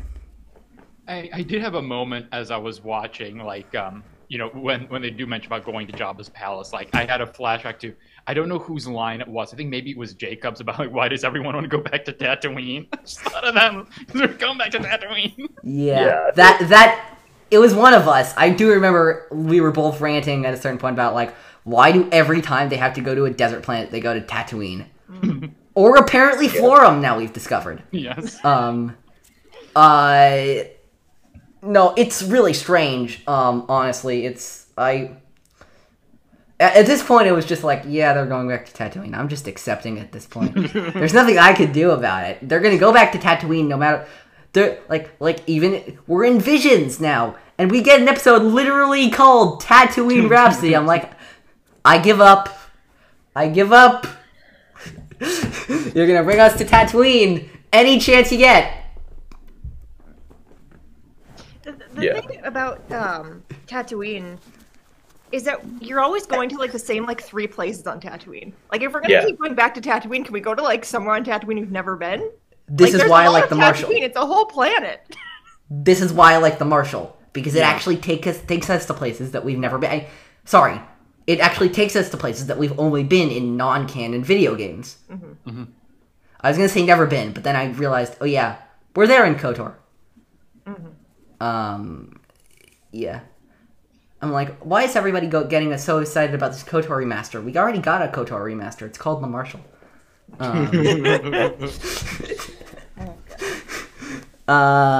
Yeah. Anything else from anybody about Eminence, or should we go on to Shades of Reason? Let's do it. Let's do it. Okay, in Shades of Reason, the plot moves to Mandalore. Death Watch and Darth Maul and Savage and their forces go to Mandalore, and they hatch their brilliant plan. Basically, the criminals will stage attacks on the civilians, and then the Death Watch will rescue them, making them saviors in the Mandalorian people's eyes. This plan works to shocking effectiveness, and then Vizsla rallies the Mandalorian public to his side by saying, where has pacifism gotten you now? Satine and her government are weak and ineffective to stop this, and they successfully get the will of the Mandalorian people on their side. Satine and her government kind of just then let them take over. It's a little strange, but and then they put Satine in jail, and then finally Pre Vizsla then turns on Maul, locking him and Savage up in jail. They break out and they're like, let's go on a little tour of the facility. Let's see who our new puppet's gonna be. And they decide Olmec is a good idea because Satine says, he's one of the most corrupt and vile people you will ever meet. And they're like, so just our kind of guy. And anybody else, that scene is so ironic for so many reasons. It's just this guy is so terrible, and Satine, you're talking to two of the most terrible people in the galaxy right now. That's what they're looking for. But anyway, so then Maul breaks out, and then he honor duels Vizsla. Not for long though, because off goes Vizsla's head, and off goes the head of the Death Watch. Now Maul's in control. Now Maul has the Darksaber. Bo-Katan and her forces rebel against that and say they're all traitors. Maul says, unfortunately for you, history is not going to see it that way, in one of the most famous memes from this arc. And then Olmec takes the stage and he's like, Satine, the person who's never fired a blaster at anybody to harm anybody in her life, she's the one who killed Pre Vizsla. Totally. Makes total sense. Foolproof logic. And then that's how the episode ends, with them completely taking over Mandalore and just waiting for Obi-Wan to take the bait. Or, as I should call this episode, Shades of Unreason. Because everybody's just so incredibly dumb in this episode. It's Maul with his genius plan, and then it is literally everybody else. Yeah. And even Maul's plan only works until Sidious finds out. Mm-hmm. Actually, it fails even before then, but I digress. Fortune Cookie is alliances can stall true intentions. As we were talking a little bit about for the last episode, I think I said this for another episode of In a Galaxy. There are more of us on the dark side. Yeah. There are more of us Poe does not work if it's on the dark side. It does not work. Because I'm thinking about the First Order and the Final Order in Rise of Skywalker, or the Separatists, the Separatist leaders, and then the Separatist Council in the Clone Wars, or the Empire and then the 6 bounty hunters in the original trilogy era. None of them end that well because none of them were about friendship. They were about common enemyship. Yeah. Anyone else or about that Fortune Cookie alliances can stall true intentions? I mean, the entire Crimson Dawn is just one long stall for everyone involved. All the criminal groups are obviously thinking, this psycho Maul just came in and took us over. We just want to get out of here as quick as possible. Mm-hmm. And then obviously, Maul and Vizsla, their goals no longer really aligning all that much at this point. Maul wants to build an empire. Vizsla, he just wants to chill out on Mandalore once he's kind of consolidated power there. Yeah, exactly. I think it's a great fortune cookie that kind of fits with this episode and what's going on, because you even have that point where, and Jacob was alluding to it, where Maul was talking about like, oh, we can use Mandalore as a base to get like the other systems and get control of them, and Vizsla's like, I don't care about the other systems, like I just want Mandalore, like forget it.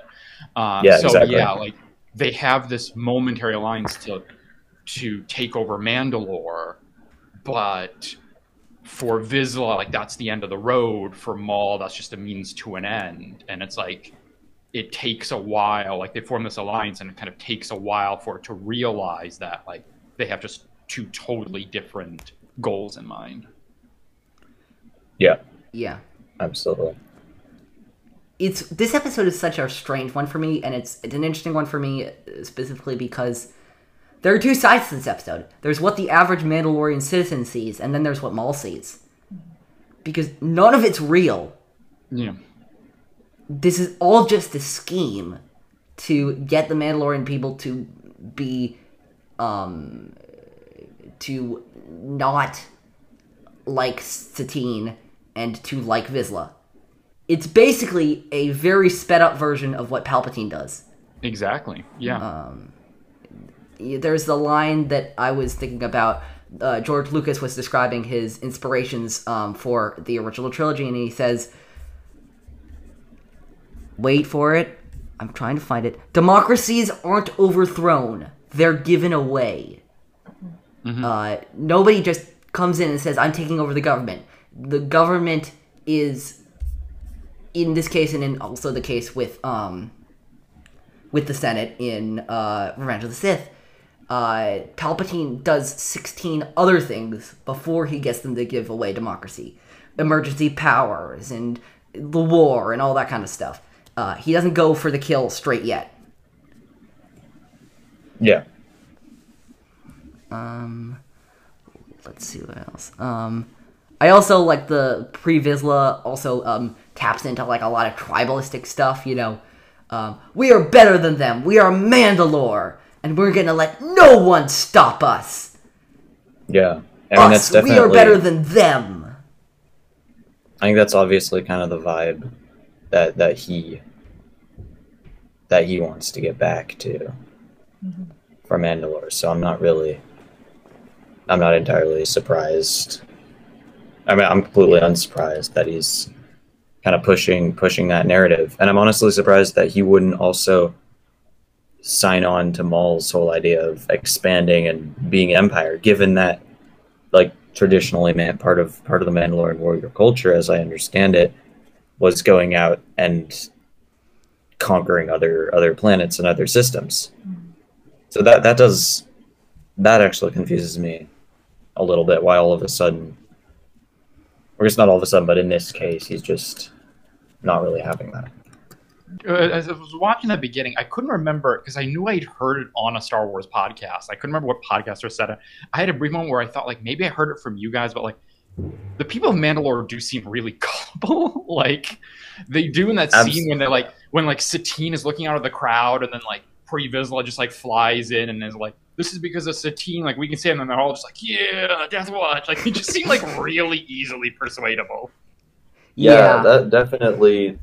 I was definitely a little skeptical of that in this story. They're just like, oh, now it's this, it's that. Like when the Death Watch just flies in, then you hear all the crowd just say, like, they're saving us. We're saved. They're saviors. Yeah. They're going to save Mandalore. Mandalore has been saved by the saviors of the Death Watch. It's like, come on. It seems ridiculous. Like. It seems ridiculous, and I think it is quite ridiculous. However, I would point out the litany of ridiculous things that people are believing these days, and then it seems a little less crazy. That's a fair point. I was also going to say, like, part of me wonders if it's just, like, they're at a point, you know, all the stuff is going on in the galaxy at this time.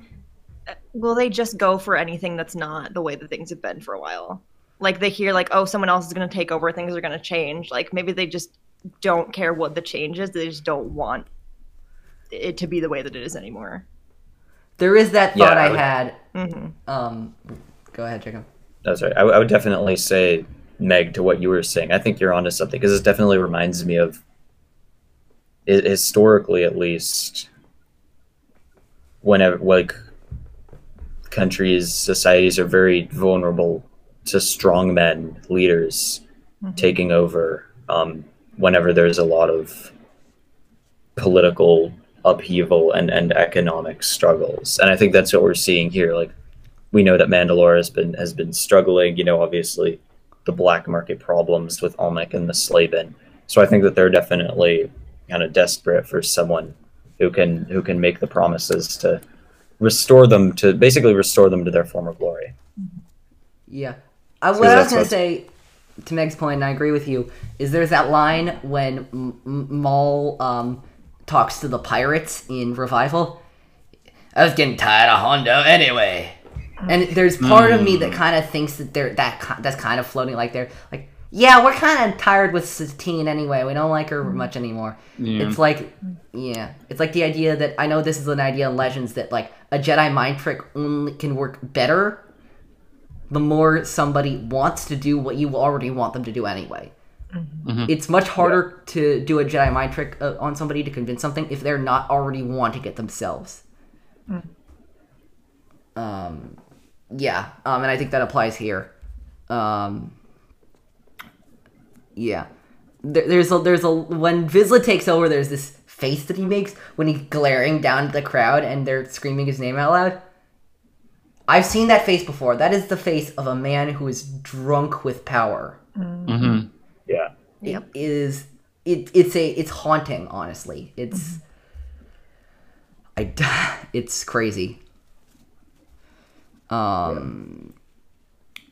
Yeah. By the way, I do think before I remember the whole grand plan debate Obi-Wan, I did think them locking up Satine was a little strange.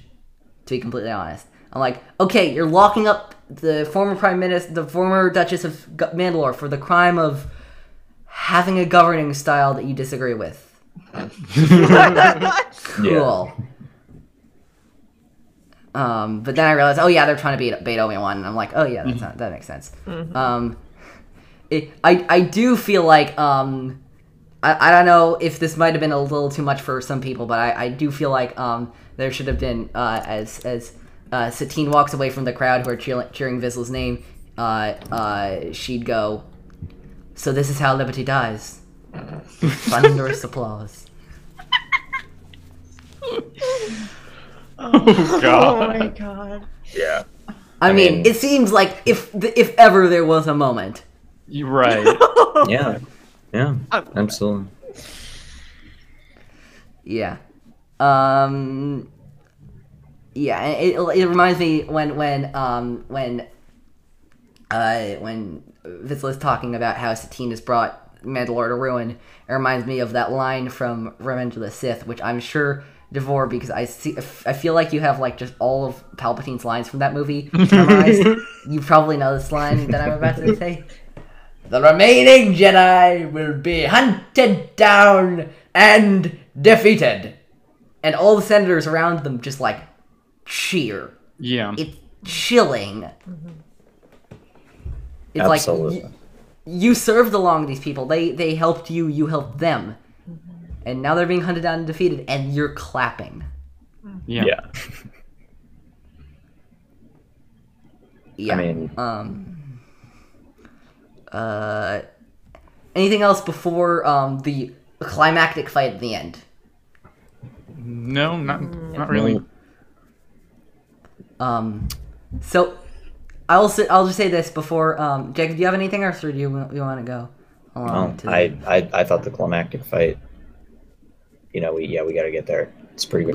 we gotta get there. It is actually, in contrast to what I said about the revival fight, I actually do really like this duel.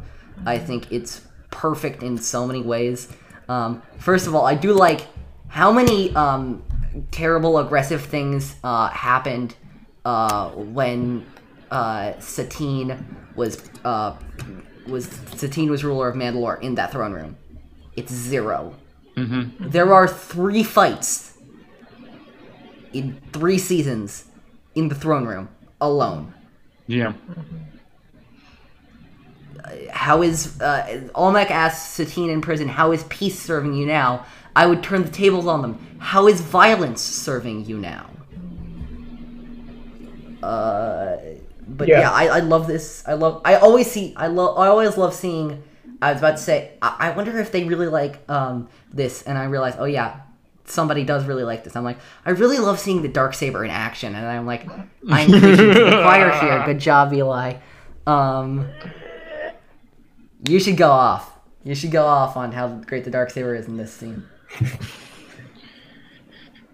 I mean, it's proof once again that this is not only a powerful weapon in terms of what it symbolizes, but just a powerful weapon as a weapon. But it depends on who's wielding it and like what they want, what they're going after, and like what they're willing to do to get what they want. And like if you're not, it's just so cool, guys. It is. It's just so cool. It is most excellent. My favorite shot probably in this episode is when Maul has the Darksaber in his hand and he ignites it and it splits his face.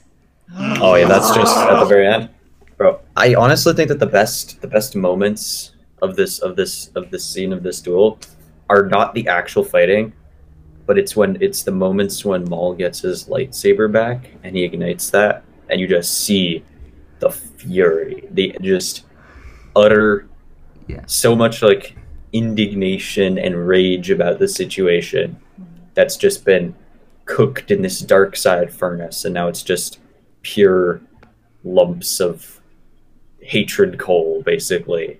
It's just refined to the most basic dark side form. And then of course the moment when he gets the Darksaber, when he actually takes the Darksaber. I'm sorry, It's just Devore, by the chilling. way. Your excellent title idea has now been contested by Pure Lumps of Hatred Coal. I still like the Rip to a real I still one. like RIP to a real one. RIP to all the real ones. Sometimes words come out of our mouth and we don't understand what they mean until we say them. That is pure lumps of hatred coal for me. He said dark side furnace, and I was like, where is he going with this metaphor? I feel like I did not come up with that metaphor. I've definitely heard that in a Star Wars book talking about the furnace of the dark side. Maybe it's Mace Windu talking about Vapod or something. I'm not. That sounds like entirely sure. from the Book of Sith, which is like, by the way, Yeah, it was if Jacob probably from ever the- needs maybe to from the Book reference of any Sith. book on this show, he will reference the Book of Sith. Or the Jedi Path. Or the Jedi Path. I don't know what his If you guys know fascination those with. books. But yeah, the Book of Sith and the Jedi Path. You gotta love them. Yeah. Actually, my favorite of those is not actually either of them. My favorite of those. Do either of you have the Rebel Files? I do not. No. Rebel Files is good. It's the only one that's canon out of all of them. He's like. So wait, Rebel Files actually canon. Yeah, So they Rebel actually- Files is wow. canon. And it deals with events from Rebels and Rogue One, all that kind of stuff. Oh. So, yeah, it's basically an account. It's an account from Mon Mothma's assistant Henry Underholt of the formation of the rebellion, and the Galactic Civil War. It's pretty cool. Anyway, I also like this. Did anybody hear? And I'm sure Meg, you probably heard this because this is from Trials of the Darksaber. Actually, as soon as Maul defeats Pre Vizsla, I hear in my head, history lesson. The Jedi won the war with Mandalore. Oh yeah, yeah. It's unfortunate for Mandalore. They have Tricks like these will save your life a few times, maybe win a battle or two, but they're not a long-term strategy. I mean, that Kanan quote is exactly what happens. Pre Vizsla, he's got all the gadgets, but Yeah. in the end, Yeah. Maul just overcomes all that. I gotta recover from Trials of the Darksaber Cool, it's really quick. I'm fine. It's such. Oh, You gotta it's so recover as good. fast as Ezra recovered from those vambraces. Let me tell you. Yeah. I love that I know that episode so well. Let's see. Yeah.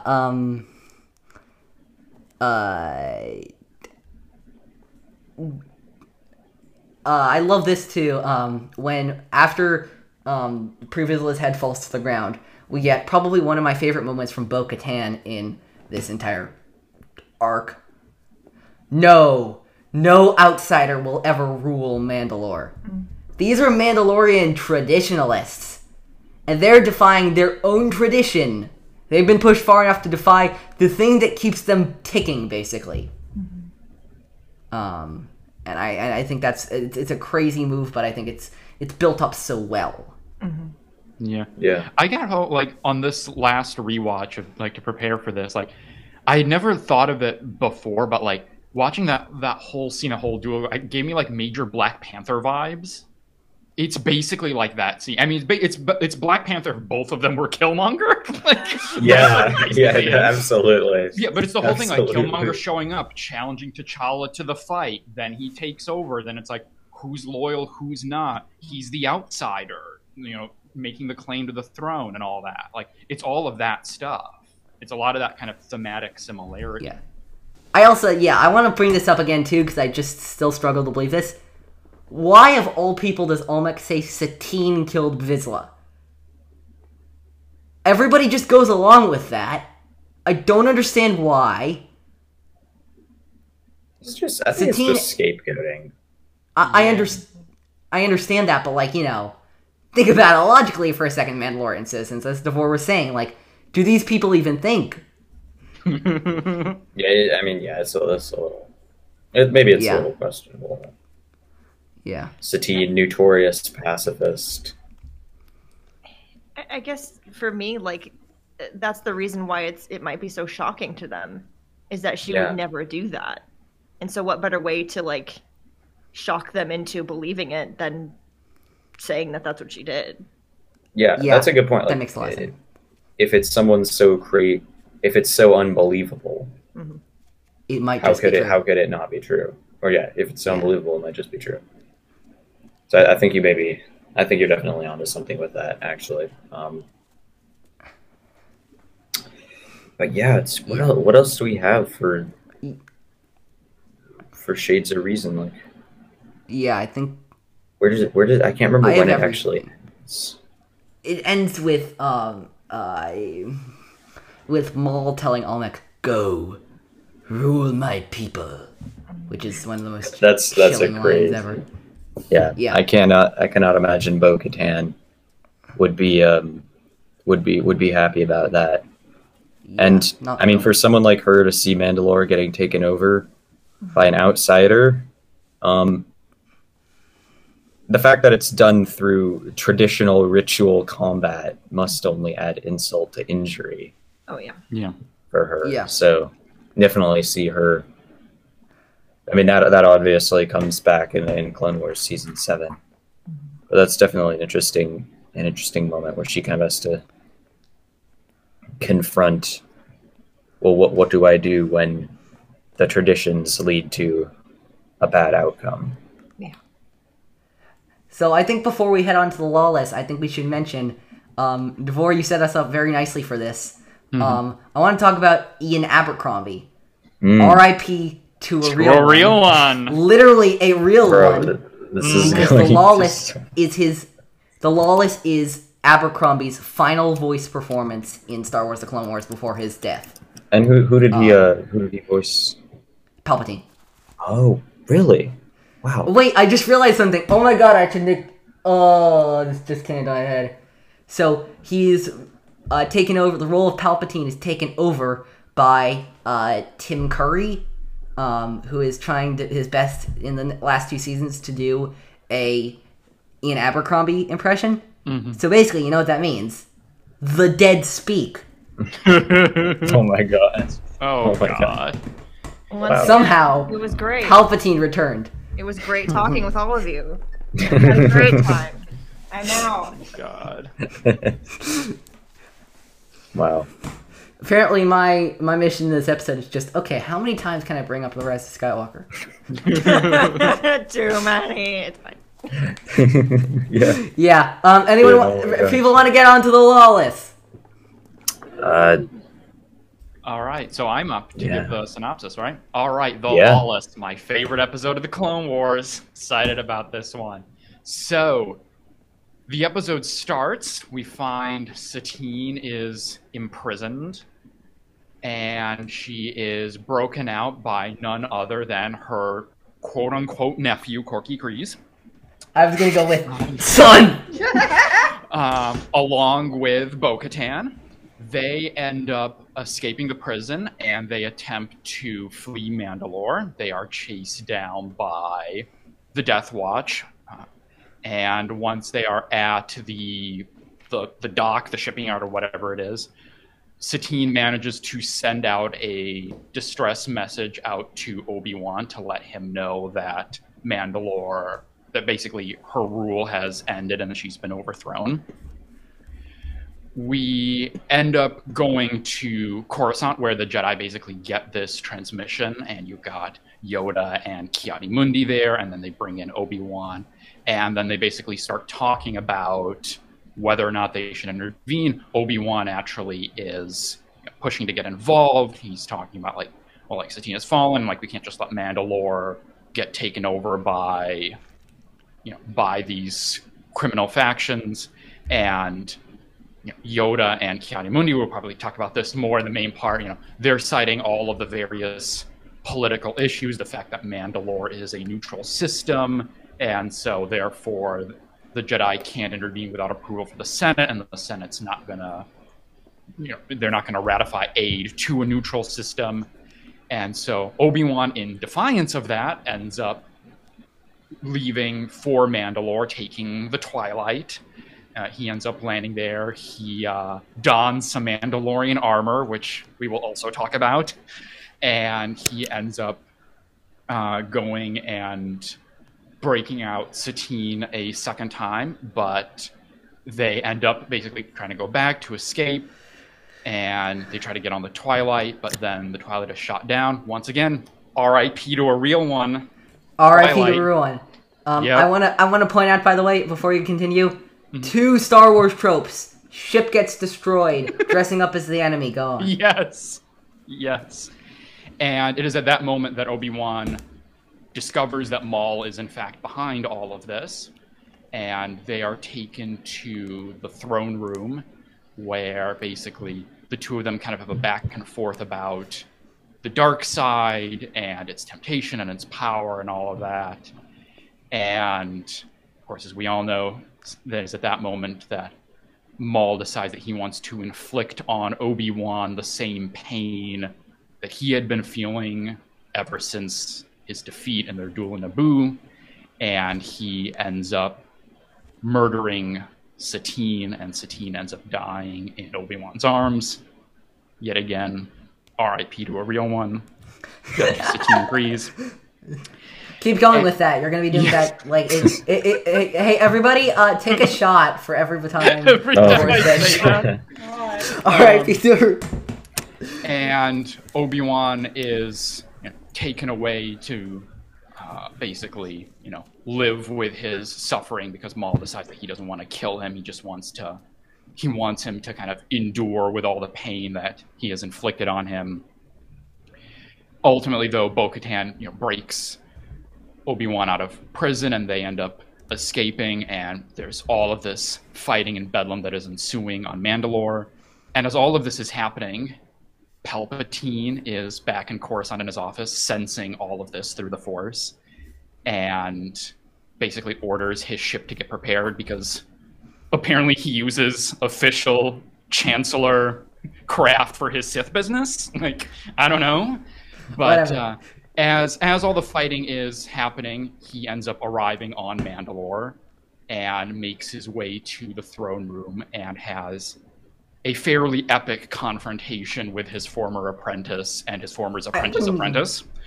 I wouldn't even call it a confrontation, but I digress. Go on. Yeah, we will talk more about that duel, I am sure, including to borrow a phrase from UEI, a slight logistical issue I have with that duel, but we will get to that. Ultimately, the two of them are both defeated. Savage is taken out. All right, Peter. You're a real one. Savage oppressed. And Maul is not killed, but he is defeated and inflicted upon with a torrent of Force lightning. And Sidious assures him that he is not going to kill him, that he is in fact has other uses for him. And the episode basically ends with him Force lightning Maul. And that is the Lawless. That is an episode, first of all. Yes. It's funny because I remember specifically when he kills Satine. I've checked the episode timer on the episode. I'm like, we're halfway done with the episode. This feels like the conclusion of an episode. Right. It's so weird. This episode is paced so interestingly and not like other Clone Wars episodes. The fortune cookie is morality separates heroes from villains. Which I don't really feel like is a fortune cookie for the Lawless as much as it's a fortune cookie for Star Wars. Yeah. To quote Maz Kanata, and I have to do this because I love this quote, and it's going to all bring all of you back to this great little miniseries. The choices we make, the actions we take, moments, big and small, shape us into forces of destiny. Yeah. By the way, rip Force of Destiny, RIP to a real one.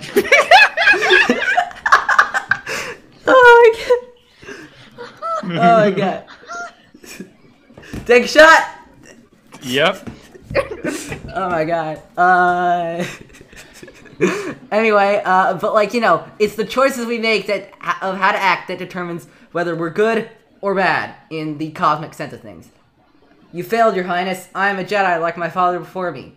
Rey who? Rey Skywalker. I pledge myself to your teachings. I will do whatever you ask. Just help me save her life. All those are based on choices that people made to shape who they are. Also, I love how Maul is just like, so I'm gonna kill Satine and Obi-Wan's gonna break, right? That's gonna happen, right? And Obi-Wan's like, nope, I'm better than you. I'm not gonna break. And Maul's like, oh. Well, that wasn't supposed to happen. Damn it, Kenobi ruining my plans all over again. He wasn't really, it did seem like he wasn't really prepared for Obi-Wan to just absolutely bat him down. Yeah. He thought that was going to be the thing. Yeah, he wasn't ready. He was not ready. This is where the boulder starts rolling back down on Sisyphus. Sorry, Maul. Yeah. Any thoughts about the fortune cookie? Morality separates heroes from villains. No, not particularly. I don't think this one kind of just feels like a truism. It does, so it's not really unique to this episode, I think. To be completely honest with you, I was shocked that this was a fortune cookie, let alone the fortune cookie for the Lawless. Of all the episodes, yeah. Morality separates heroes from villains? Really? That's it? I don't know. Anyway.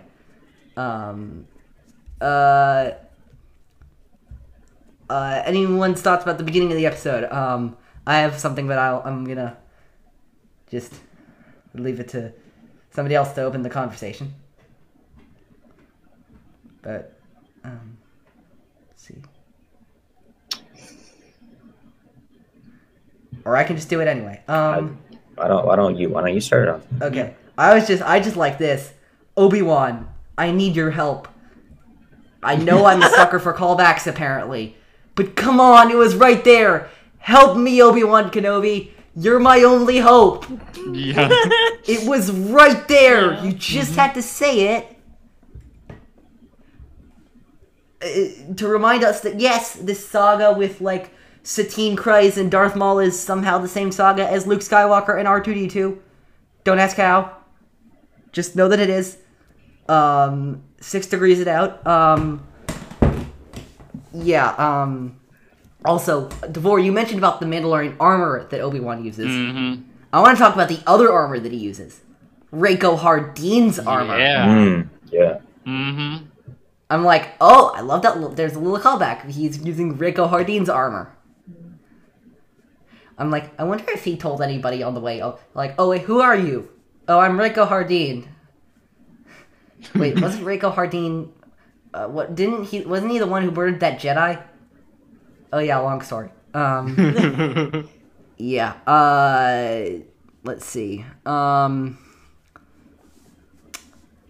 Oh, and also the Twilight blows up. Yeah. Mm-hmm. Like, does anybody else forget that that's in this episode? Yeah. Yeah. There are like Yeah, it is, 16 yeah. other things going on in this episode, but like the Twilight blows up. Like at least with the Razor Yeah. Crest in Mandalorian, they like pause for a second and really let you process the fact that they just blew up the main ship. Mhm. The Twilight's just like, yeah, it's gone. Whatever. Yeah. One last thing, and I'll open it up backhand. Why does Obi-Wan not know who Satine's sister is? He was on Mandalore with her for a year. They, like, fell in love. How does he not know? This is why we need this story. Where is it? We need all of this explained. Yes. Yeah. I've heard a certain somebody wants to do that. So Someday. just like go with. I have some still some ideas in my head about what Ochi was doing in between 6 and 7. But apparently Adam Christopher is gonna run in that with that and say no thanks. But that's fine. I'm sure his ideas are gonna be good.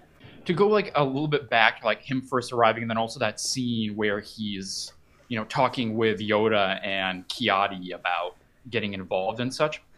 Like, I mean, there's a couple things happening there. Like, one is, of course, and we've talked about this a little bit earlier in this episode, but it's like we get a little bit more of like the political Jedi and the way that they're kind of negotiating, you know, the kind of morals, values thing versus like the raw politics of like, what can we do? And we have to go to the Senate and all of that. And like, you're seeing some of that. But I also do have like, I have a little bit of like frustration with Obi-Wan here. And it's mainly like just, you know, in the context of his larger, you know, story in the prequels, and then like particularly his story with Anakin, which is like, he gets this like direct order from Yoda saying like, we can't intervene, like we can't get involved. Then it's immediately like cut to him leaving, you know? And it's like, I think about that scene in Attack of the Clones, like when him and Anakin are on the gunship and Anakin's like ordering them to turn around. And he straight up says to Anakin, like, don't let your personal feelings get in the way. If Padme were in your place, what would she do? Yeah, here he is like straight up defying the Grand Master of the Jedi Council and like doing his own thing. And even like he has this line when he breaks out Satine, when he's still like in the Mandalorian armor, and she says like, "Oh, come to do more of your master's bidding," and he says, "I do my own bidding." I do my own bidding. If Anakin did any of that shit, like you would not tolerate any of that, like him saying stuff like that, doing stuff like that.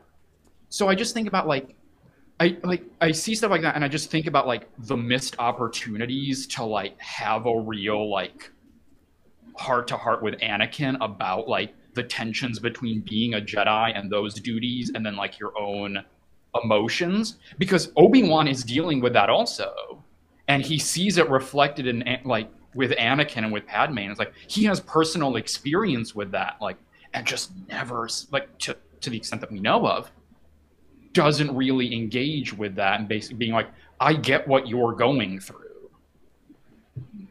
Yeah. It's interesting that you mentioned that, because I was just thinking about Obi-Wan and Anakin's relationship with that, and about, you know, don't let your personal feelings get in the way. That scene when Obi-Wan rescues Satine is portrayed as a badass moment. Is portrayed as like, oh, he's here to save the day. Cut to a season later when Padme's been imprisoned by the banking clan. And Anakin comes to rescue her. Now, Anakin actually goes on a bit of an abusive tear then, but...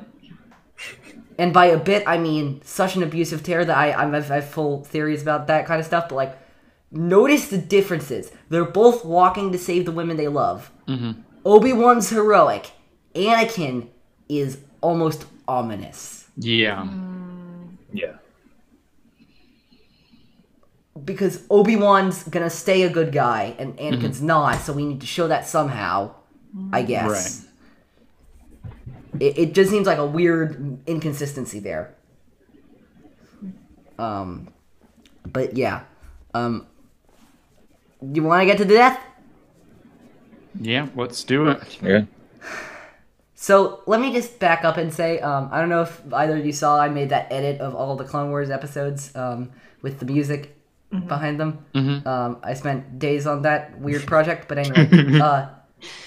So, the one I did for this episode, I linked up Whitney Houston's I Will Always Love You to the moment where Maul stabs Satine. Talk about making a scene more heartbreaking than it needs to be. Yeah. I literally just paused there after I finished editing that clip, and I'm like, I am a monster. What have I done? There's Anakin in Palpatine's office. What have I done? You're Drop your fulfilling lightsaber. You're fulfilling your destiny, Destiny. Anakin. Oh god.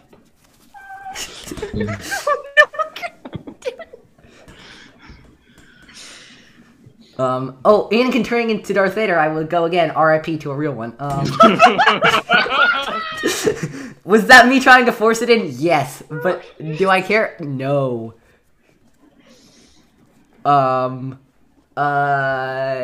Anyway, but yeah, yeah. I love that Obi-Wan doesn't break. Obi-Wan doesn't break, it makes this episode for me. Yeah. I'm sold. Yeah. Because like, and again, like, you know, obviously you'll get to this down the road, but like the way that links up to and ultimately gets paid off in Twin Sons, like there's a Look what I've risen storyline above. there. Look what I've risen above. Yep. I now I'm seeing that like it's you look what I've risen above, and there's like a silent U there. Yeah. That's something I never really can. Wow, that just makes me like that episode more, and I didn't think that there was any more I could like that episode. Yeah. And again, to go back to something that I mentioned at the start when we were talking about revival, and it's a through line to this episode, and of course, ultimately, you know, a through line to Twin Sons, like Maul killing Satine's like another instance, like he can't break the cycle. He's like, I suffered because of you all these years, now you gotta suffer too. Like, he has to perpetuate it. Yep. Yeah. Oh yeah, this is a weird thought I've been having. Okay, I'm not one to ship characters in Star Wars normally, but I have to like step away from that a little bit for this one. Does anybody ship Obi-Wan and Bo-Katan? Maybe what I said was blasphemy, but I think it'd be an interesting ship. I'm not familiar with that. No. I don't know if there's a community. I can't say that has ever crossed my mind. No. I'm sorry for any images that may or may not be going through your heads right now. So I probably should say that. Yeah. And then there's of course that great shot of the hangar opening up. Oh yeah. And Obi-Wan seeing the carnage. Yeah. Oh, God. That we get that gets paralleled later in Rebels. In Heroes on Mandalore, I think it's maybe in the second episode, there's a shot where like when they're like fighting in the Imperial facility or whatever, Ezra is standing and it opens the hangar in there, and it's a similar shot. Interesting. It's from behind. Yeah.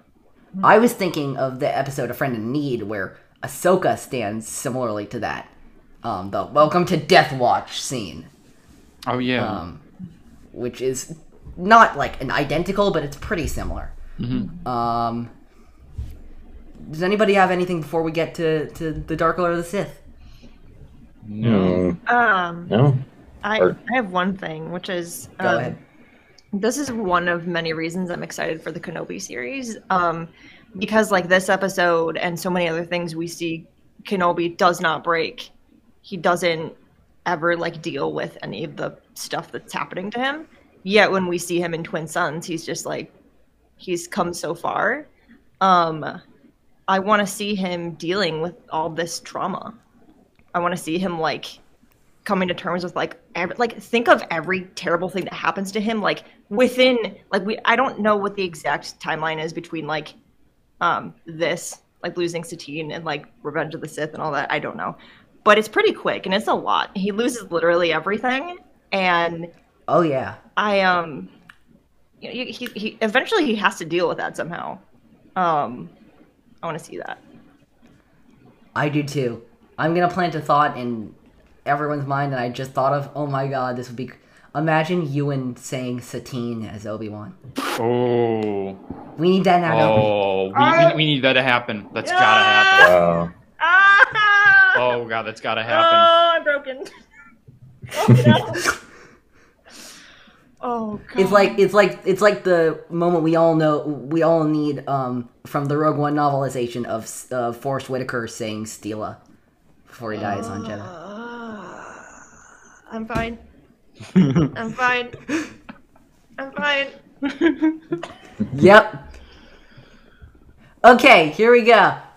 R.I.P. to a real one, Savage Opress, Darth Sidious, boom. Yeah. This is the first time we see Sidious duel in the Clone Wars. Yeah. This is the first time we see Sidious not in a hologram in the Clone Wars, I found out, actually. Mm-hmm. This is Darth freaking Sidious. Yeah, it is. I mean, there's a couple of things. Like one thing that I noticed, like in the scene, again for the first time, like rewatching it for this, is in the scene when he's on Coruscant and he's meditating. Like, I don't know if they did this. I mean, probably they did do this on purpose. But if you look at like the lighting, only the bottom part of his face is illuminated. Like only basically from the nose down is lit, and then everything above it is in darkness. Like I love that. And then it's like, yeah, just like everything like from his arrival on, like I think when on my show when I talked about the duel, I think in an early episode, like I referred to it as Force Unleashed Palpatine. Like, I mean, that is pretty much it. Like when he gets off the shuttle and like the two Mandalorians are there and he just like force chokes them like immediately. When he does the same thing when he shows up in the throne room. We get, we've been talking about, Star Wars quotes and nod to other things like Maul sitting on the throne room. What does he say? A presence I haven't felt since. Like the Vader line. Kenobi. Yeah. There's so much great, like they're great like dual moments. So again, we'll talk about it. There's some great there's some of my favorite Palpatine lines are in this duel. Yeah. Ooh, actually, can I say one of my favorite Palpatine lines that's totally in this episode? Yeah. Like 100% in this episode. He's shocking Maul. Please, spare me! Have mercy! Sorry, mercy machine broke. So, true fact, Jacob was the first person to send me that meme. And now I just think of it like as part of the episode. So... Oh my god. Yeah. Anyway. Yeah. So, am I the only one to think this fight wasn't really a fight? I mean, it is the case that is like, despite the fact that it is, 2-on-1, like, they are so overwhelmingly outmatched by Sidious that it just doesn't, like, even if you think about, like, even if you take like Savage for instance, like the things we've seen, like we talked about earlier in this episode when we were talking about Revival, like that he takes out a Jedi Master. We see him earlier. I'm forgetting exactly the two Jedi we see him first kill, like on his very first mission. Like we've seen like how powerful he is, and the fact that like Palpatine is able to so effortlessly handle him, and even Maul rather effortlessly. Like it's not hard. He killed Qui-Gon. It almost feels as if he's just toying. Yeah, he is toying with them. He is just playing with them. Yeah, there's literally at one point, it's like one of my favorite like little things in the duels, like when he separates them briefly and he has this moment where like Palpatine pauses and like he cracks his neck, like he does this move, like just before he gets back into the yeah, like that exactly, like just before he gets into the fight back in. It makes literally no sense. And then as I think I've heard a Star Wars podcaster or YouTuber call it the butterfly block, where he puts the two sabers behind his head. Yeah. Yeah. Like, It makes he's sense, just, but he can do it because he's Palpatine. he's just having too much fun at that point. Like, come on. It's like I don't have enough fiery coal in my dark side furnace, as Jake was saying. And so I just gotta get some more. Yeah. Yeah, By the way, does Savage's death, even though I don't like his character, does Savage's death break anybody else? It was pretty sad. It It is, was- yeah. When he's There's like, a moment. yeah, when he's apologizing to Maul and is saying, I'm an unworthy apprentice, like I never was. Yeah, just that notion that, like, he dies thinking that, like, he failed somehow, that, like, he wasn't worthy enough, when it was, in fact, that, like, he was just manipulated this whole time and, like, put up in a situation where he was basically put in a no-win scenario. Like, Yeah. there was no version where he was going to win against Sidious. Yeah. Yeah, and I- it's Go it's ahead. sad because he really never had a choice. He was plucked from his home, forced to kill his brother, forced to turn into this murderous monster, all just because he was like in the wrong place at the wrong time. Really. I like how Devore skipped conveniently the one line I wanted to mention, which is maybe my favorite line that Clancy Brown ever says in animated Star Wars. I'm not like you. The way he says that line will, Yeah. like, forever stay with me. I'm not like you. I never was. So sad. Just, like, the pause he does between the not and like is just so heartbreaking and so powerful. Yeah. I also, by the way, let me just note before we wrap things up with the episodes, I love how, like, 10 minutes ago this arc was not about Palpatine. But the arc ends with Palpatine winning anyway! Yeah. How He does just- he do that? He just He finds. He makes just things that finds a aren't way. about him and he wins! He makes everything about him. Yeah, it's crazy. Yeah. What are people's overall thoughts about the Lawless? If no one else has any other thoughts, or like about the arc in general. I mean, great episode. You know, Yeah, Yeah. heart wrenching. Really. heart wrenching. Yeah. Absolutely. I did want to bring up briefly about the Go duel, ahead. because I sort of teased in my episode synopsis about a logistical issue I had with the duel. Oh yes. And it's like, please tell. it's not one of those things like, oh, this ruins it for me, because I love this duel. Like, it's really, really good. But it's one of those things that like always like gives me an issue like when I watch it, because like I can't make it make sense to me, which is that like, why does Maul wait until Savage is taken out to ignite the Darksaber? He's That was fighting with good. just one lightsaber, like his half lightsaber, all the way up to that point. Then Savage dies. Then he takes out the Darksaber. Like, why I didn't you think- start off with it? I think maybe it's because obviously you're gonna have to really switch it up if you're fighting with two blades in terms of your style. And for Maul, who is accustomed to a double blade or just a plain old lightsaber at that point, I think it's only when he gets really desperate that he decides he might have to do that. Because when it's a 2-on-1, he's probably thinking, okay, we're probably not going to defeat Sidious. We just got to play it cool and try and get out of here. But then once Savage is gone, like, he's desperate, you know, and he's just lost his brother, so I think he's kind of willing to take the risk of probably a fighting style that he doesn't have much experience with, if it gives him some advantage. That was my interpretation of it. I would agree with Jacob that that's what I was going to say. I just imagine Maul thinking in his head, oh, I have the Darksaber. I don't need this. You kidding me? I don't need this. And then Savage dies, and he's like, I might need this. I'm just imagining him being like, yeah, on the second thought, maybe one more blade at any advantage I can get, honestly. Yeah.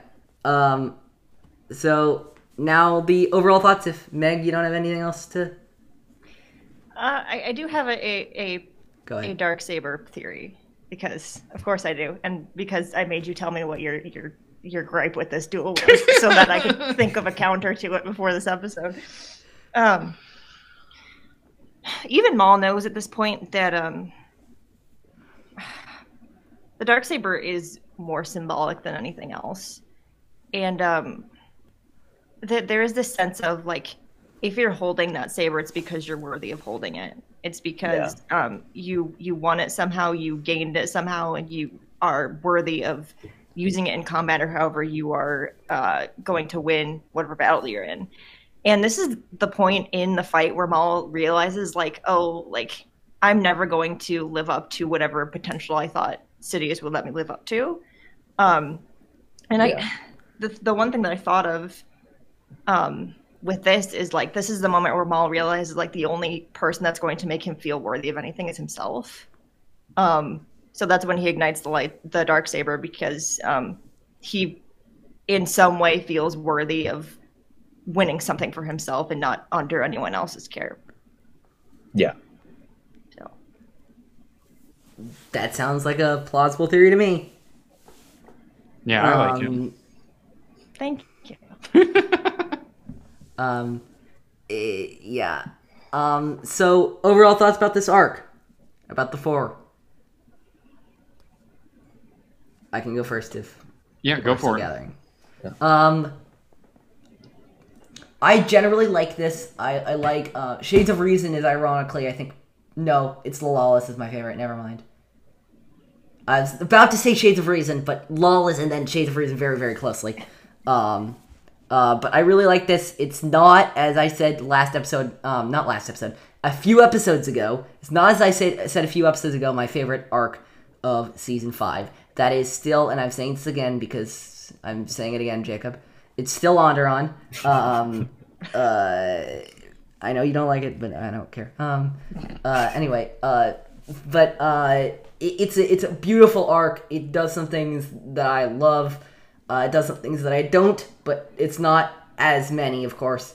The one gripe I guess I have with this arc, if I had to say anything, is I'm not a fan of when Star Wars goes ridiculously dark. That's just not my personal taste. But that's not even a gripe with the Star Wars. It's just a gripe with me. It's just not something I'm personally into. We all have our different types of Star Wars that we're into. I'm into a little bit more of the lighter, fun stuff. Mm-hmm. But I'm not as into the crazy dark stuff. But I can see how some people are.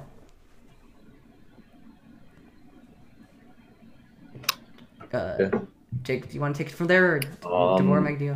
Yeah, I absolutely love this arc. I'd never really watched it like this before, having Revival in there. I really think that changed the experience. It kind of made it feel a bit more whole, and I think it helped make Revival stand a bit better than it does in the normal episode.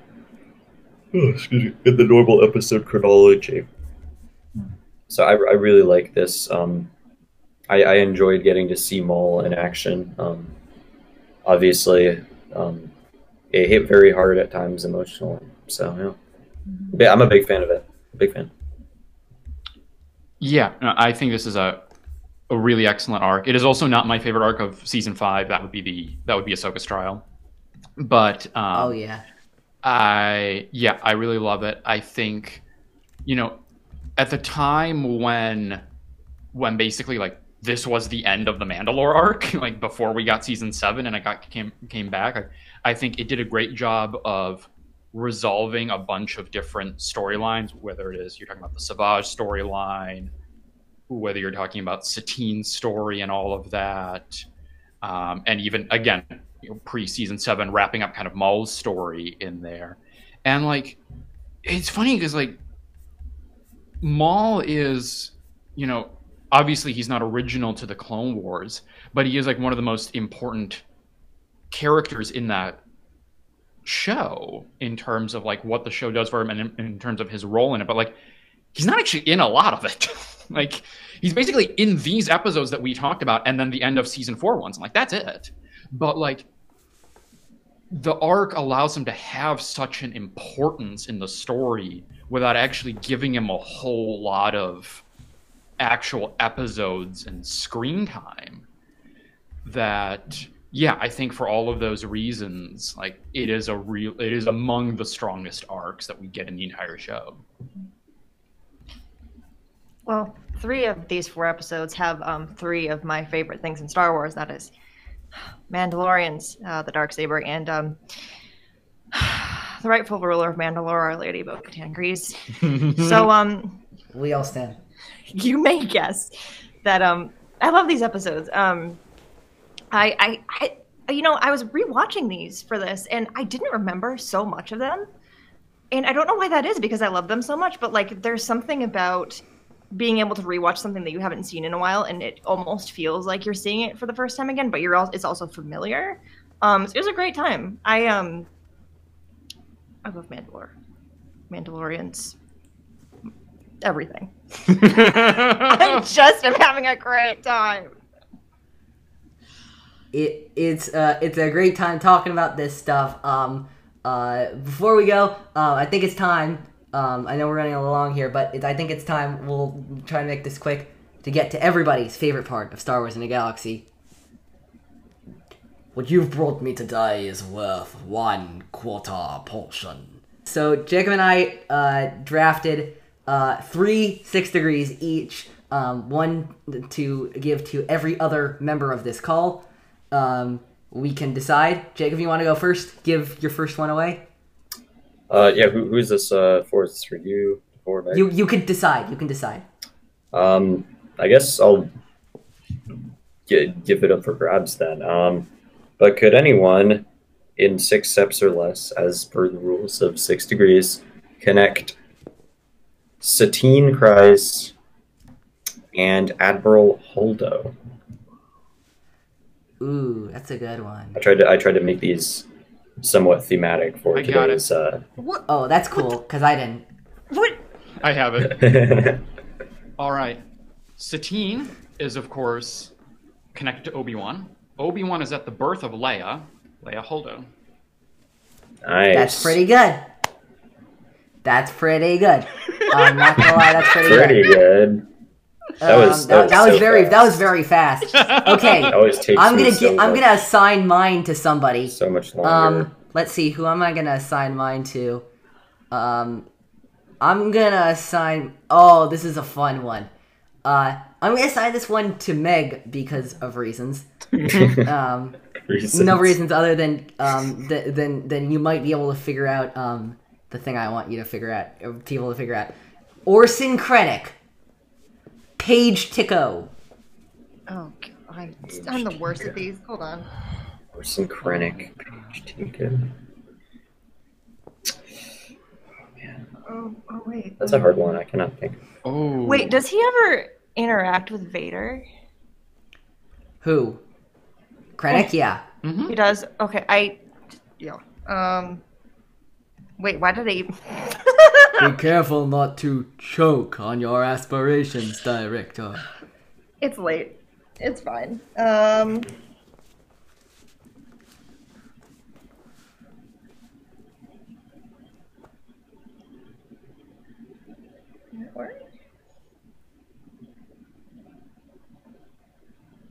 Because what I'm thinking right now is Krennic, Vader, Leia,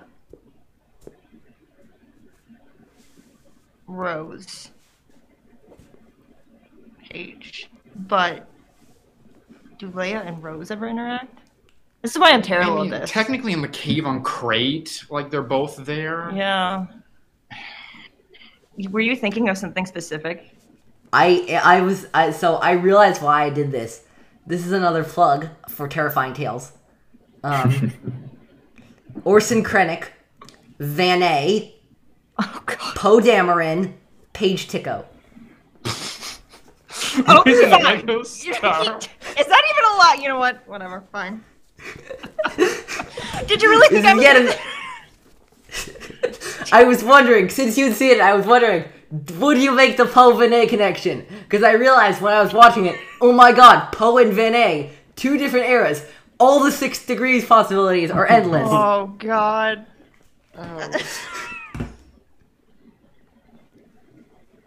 My lord, Director Krennic is here. I love Van A so much. Go ahead with your second one, Jake. All right. Assign it to Meg or Once me. again, for anyone who wants, I guess, Hondo Onaka and Mas Ameda.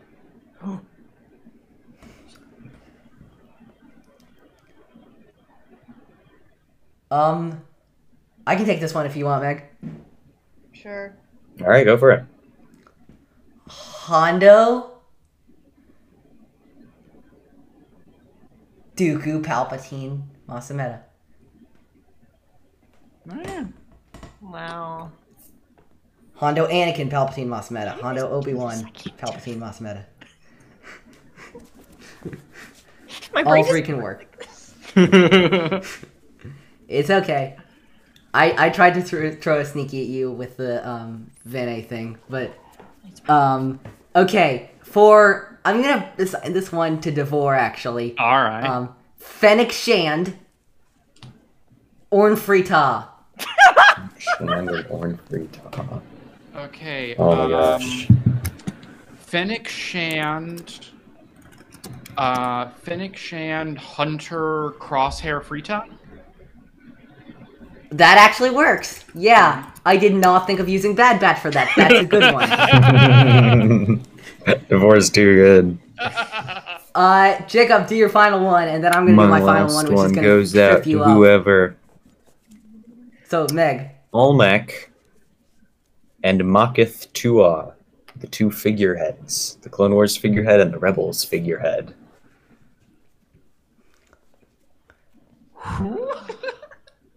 Can I just quit now? Wait, who is this? Makith Tua, she's the woman who's kind of in charge on Lothal in season 1 of Rebels. Oh, Minister Tua. So Okay, I it's didn't, Minister Right. Tua. I Yeah. didn't know her from her first name. Minister Tua. I should start just using titles because All right. Yeah, you that's should. way better. All right. But yeah. Okay. Olmec, Bo-Katan, Sabine, Tua. Jesus Christ. Yeah, I thought Sabine was gonna lead somewhere. Yeah. Because she's both Mandalorian and in Rebels. It works. Okay, Jacob, Not fair. I have this one specifically because So, Jacob, remember when I just cackled aloud before we invited them on, realizing I had just done the best thing ever? I do, yes. I'm giving this to you now. All right. So, you're welcome. Here we go. Captain Phasma and the Big Jesus from Nomad Droids. What? The big wait. The big zoo from Nomandra.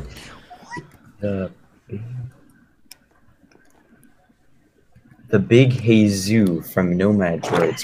He's the one that R2 falls on. What is that? Who is What? Oh, the guy the leader of the tiny Yes, civilized, the tiny the civilization. Big Jesus. Bro, this is the most forgotten about episode of the Clone Wars, and for good reason. Exactly, and that's why I picked it. The entire episode is just like a fever dream. Okay, Captain Phasma to the Big Jesus. Oh gosh. Oh my gosh, hang on. Let me think. There's Okay. one path out of this. Actually, technically two, but Okay. Okay. The Big Jesus. R2D2. Anakin. No, R2D2. Leia, Finn, Phasma. I just figured out actually another path. Do you want me to tell you?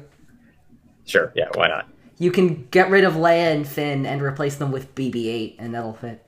Oh, really? Oh, yeah. Of course. I always forget about the droids.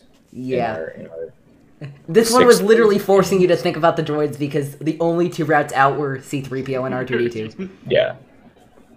And I No forgot one about messes with the BB-8. Big Jesus. What the Big Jesus says goes. Right, you got. Okay. Okay, but I think that is going to be it for this episode of Star Wars in a Galaxy. Meg and Devore, thank you for sticking out this very long recording session with us. You want to plug your stuff before you go? You first. Oh God. You know what? The easiest place you can find me and all my things is on Twitter at MegDowell because that's where I link all the things that I do. Utini.com. It's great. Yeah, and I host a large review of the Force, a Star Wars podcast. You can find that basically wherever you listen to podcasts, probably wherever you're listening to this, you can find the show. And you can also find the show on Twitter at a large review pod. You can, of course, find In a Galaxy at In a Galaxy Pod on Twitter, at Star Wars In a Galaxy on Instagram, on Spotify and Anchor and Apple Podcasts, wherever you get your podcast, we will be there. Thank you so much to Megan DeVore for coming on. This is like your 8th or 9th time combined. This is crazy. Pretty much. I still can't believe this, but thanks so much for coming on. And next week, I need to see what we're doing next week because we're recording this out of order. Next week, we are going to be looking at the Ahsoka trial arc of the Clone Wars.